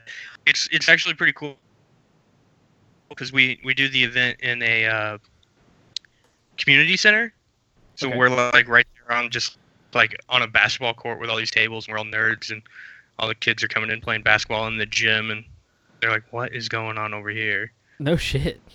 Yeah, and then there's also a bunch of old people that are there so that they don't die. I guess I'm not really sure why they go to. I guess they go to just work out in the community center, but yeah, or rec center. And so part of that is like they get a bunch of like just petty cash in their budget for events, and the Joe, the guy that runs the event, he's like friends with the guy that runs the rec center. So he's like, yeah, just as long as we can post it on the website that it's open to the public, we'll buy you guys lunch and shit. So they buy us pizza. That's badass. Hell Yeah, yeah. it's pretty Well, that sounds fun. yeah. So we took that break, and then it was basically we were only going to get 3 games in. That's the only downside to doing it there is like we got to pack up and be out by like 7 or so. Okay. And Ben, another member of the Patreon, he was down there. It was the first time we'd met in person, and he runs Alpha Legion, but he was trying to run him as loyalist, and I said that's some bullshit. I don't believe you. So I forced Joe to let me to play him in the Final game. ZM list or ZM table. Okay. And I do have to say, I don't know if it's because I didn't lose that game, but it was definitely one of the most fun games I had that day. How was your ZM But list? What does that's- ZM list look like? I made it on the fly right Oh. there because I didn't even have one set up. You're all- It was I got a good look at his list real quick, and No. I'm just playing. No, I didn't even know what he was bringing. I was just like, okay, well, and that's how I always typically build my list. I don't care what you're bringing. I'm gonna bring my stuff and see how well it does against you. Gotcha. Whatever you feel like. I had a Contemptor with Carries and the Elastus. It was actually Cordis. And then I had a Delegatus. Oh, and I wanted to run a Librarian because I never run Librarians. So I ran a Librarian. And just a 10-man attack squad with a Vexilla. No, not a Vexilla, Nuncio Vox. And then the Cataphracti squad. And then to round it all out, my the Melta Veteran Tactical Squad again. No shit. So I had 5 units to his 4. So you had a Cortis mounted with the carries, and then a Power Fist or Dreadnought Power Weapon or Dreadnought Fist, and inside that you had the Elastus Assault Cannon. Yeah. That's a cool combo. It's a very cool combo. And 10 shots. And I was running the ZM Rite of War so I could teleport the Terminators in. Okay. And I took the Nuncio Vox. So I started on the board just the Tactical Squad and the HQs, the Librarian and the Delegatus with the Salty Tears Blade. Okay. Yeah. And he had just a Delegatus or maybe a Praetor in Cataphracti. He had some Breachers, maybe Attack Squad, and then he had a Contemptor that he's rolling around with. And so he started all spread out, but since he was Alpha Legion, he was able to start with everything on the board because he infiltrated anything that he couldn't start on the board. Right. And so I had to keep the Contemptor and the Terminators and the the veterans off the board. So it opened with a quick fight in the middle with his Breachers. Actually, no, it was just a tactical squad. Because Breachers weren't there yet. Just a tactical squad and his Delegatus with my librarian and Delegatus and the tactical squad, and I stood back and let him charge into me. So I kept rolling up on the reactive fire and just full blasting him right there in the face with bolters. It was not doing well for him because every time I ended up charging him, he never got the reactive fire roll off. So he's rolling 6 to hit me in Overwatch. That's just somehow how it works, man. Sometimes you get lucky with that reactive fire. Sometimes it just is your bane. Yeah, and I was running Enfeeble on the librarian. Enfeeble and Smite Biomancy, I believe. Okay, yeah. So I think that like brings him down in toughness or something. It fucks him up, yeah, for sure. I think yeah, it's -1 it was toughness. doing. Yeah, it was decent. I mean, it wasn't great, but my Praetor, or my Delegatus ended up getting pulped by his Power Fist. Ooh. Yeah, but it was all right because then my librarian turned and killed him, and then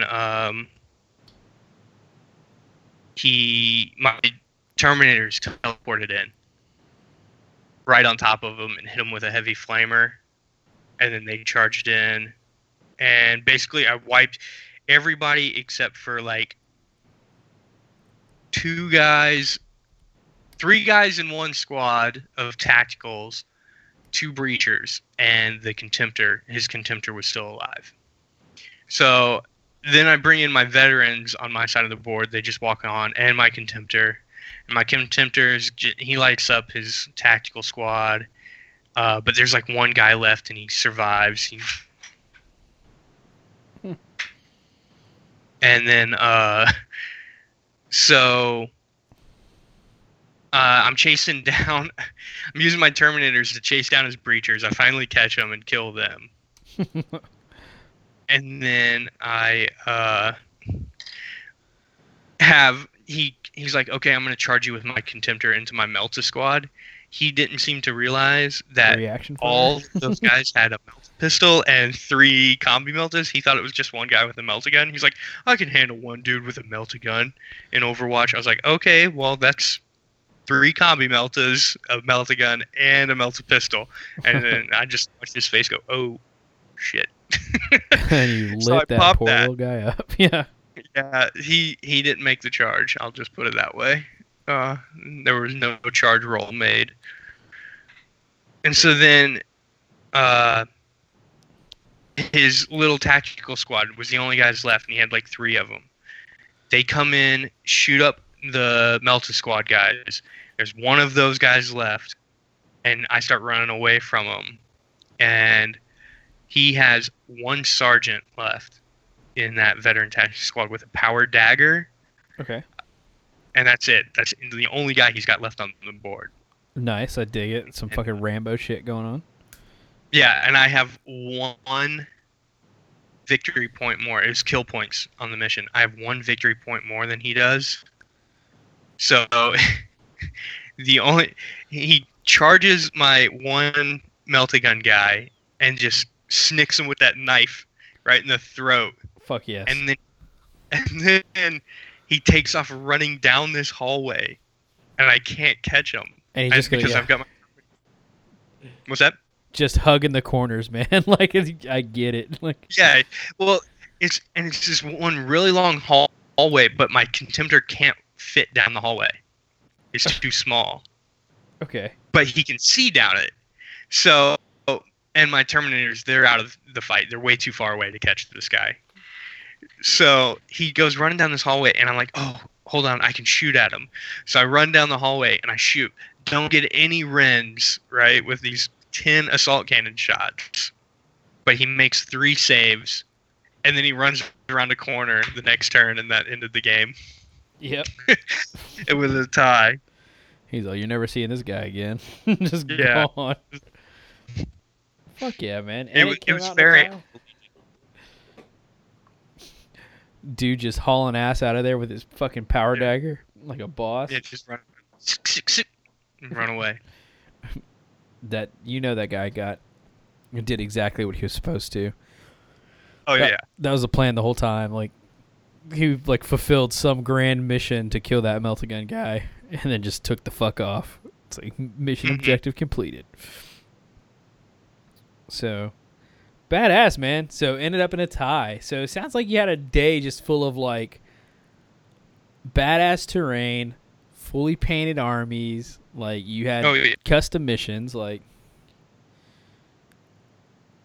what were you going to say? No. Oh, yeah. It was a lot of fun. Do you have an idea when the next one's coming around? No. The only thing we have confirmed right now is the Miles David class. Okay, you want to touch base on that while we got you on here? I know Miles definitely has a commercial at the beginning of this episode, but maybe if you want to touch base on it. So Miles David is coming down in January. Joe, I'll say his name one more time. Joe, he runs the Heresy. I guess he's the unofficial leader of it. He's been a student of Miles for a while now, taking his Skype classes, I guess. Stuff looks fantastic, his Space Wolves and also his Solar Ox. But so he's been talking to him, and even at the event he mentioned, hey, we don't have it set in stone yet. But I got pretty excited when he said he might be coming down. But now it's official. He's coming down to do a master class. That's the Little Legends Studios master class in January 21st. The price right now is £150. You need to pay £75 to like reserve your slot. And it's going to be like all about airbrushing, which I'm excited about because I don't even own an airbrush right now. Never had one. So it's going to be an adventure. If there was ever a reason to get an airbrush, man, it's to be taught the art of airbrushing from Mr. Miles Little Legends Studios himself. Oh, yeah. I mean, that Leviathan he has, I just stare at it sometimes. Like, is that I just love it. Is that what the class can teach you how to do, is how to paint Leviathans with Mona Lisa and stuff on them? Like with Sistine Chapel shit on it? I doubt it, but anybody that can do that, I'm down to learn anything they have to say. It's fucking perfect, dude. Fuck yes. So, what day is that going to be one more time for all the people listening? January 20th and the 21st. And where Not can people 100%. find these tickets? But it's that weekend. Well, we have a closed group for that, which is like some really long NC Masterclass thing. But if you get a hold of the the Carolina Heresy group, on Facebook, be able to point you in the direction. Yep. So you hear that, guys? Go check out their Facebook page, Carolina Heresy, if you're interested in getting that masterclass page. Do you know what town it's going to be held in? That's in Charlotte. Yeah. In Charlotte. So if you're even within a few hours of Charlotte, this is definitely going to be something to get your hands on, get in there, learn from masterclass painter Mr. Miles. Like some of the shit he just pops out is incredible. So definitely a lesson you can learn from there. And then if you can't make that, Miles does have a Patreon that he does hold classes for. He holds classes for his Patreon. If you go to patreon.com, look up Little Legend Studios, you can see his classes that he offers, the different tiers he offers. But I mean, you can't really beat a one-on-one in person. So going to that January class in Charlotte is definitely going to be a good way to get you into that next level. I'm guessing it's going to be like a intermediate class, it would feel like. So no. Oh, it's all beginner? It's it's all skill levels, and beginner is fine. I mean, if it wasn't beginner, I wouldn't be able to go. 'Cause I've never even touched an airbrush. But yeah, it's all skill levels. Pretty excited. It's going to be like, I think he said it's either a Contemptor, like they want to do like Calth Contemptor, or a Rhino for the class. Ooh, rhinos. I'd ask for Rhino. Like, that's like as many fucking Rhino chassis as I paint. I kind of want to do Contemptor, man. Yeah, you're true. True. I mean, I think of like, because if you paint a Rhino, then you know how to paint a Rhino, you know how to paint a Predator, you know how to paint a Scorpius, you know how to paint. I mean, the list goes on and on of things you are now capable of painting. If you paint a Contemptor, it's like, I know how to paint a Contemptor. Well, I'm using the opportunity to and a Contemptor, and maybe a Daredevil. True. Fair enough. Well, I'm using this as an opportunity to get rid of these terrible Blood Angels that, although I love them, the army is garbage that I have. And I'm going to start up a Death Guard army of just like straight walkers, just walking across the battlefield with their swamp gas breathers and just shooting everything in front of them. Fuck yes. Absolutely. I 100% condone that army. Yeah. And there's not even going to be a single Rhino in the army. So yeah. So pray for Contemptor for the Miles class. mhm. So rock and roll, dude. So that sounds good, man. Sounds like y'all got a pretty strong little group going down there with the Carolina Heresy guys.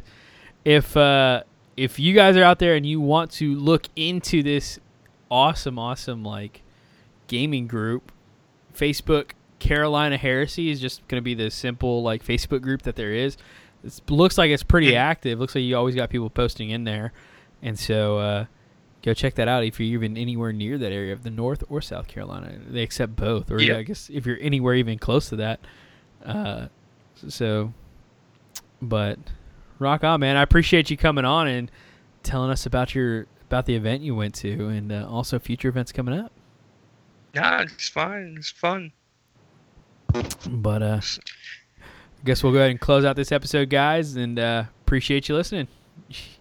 Yeah. Y'all have a good one.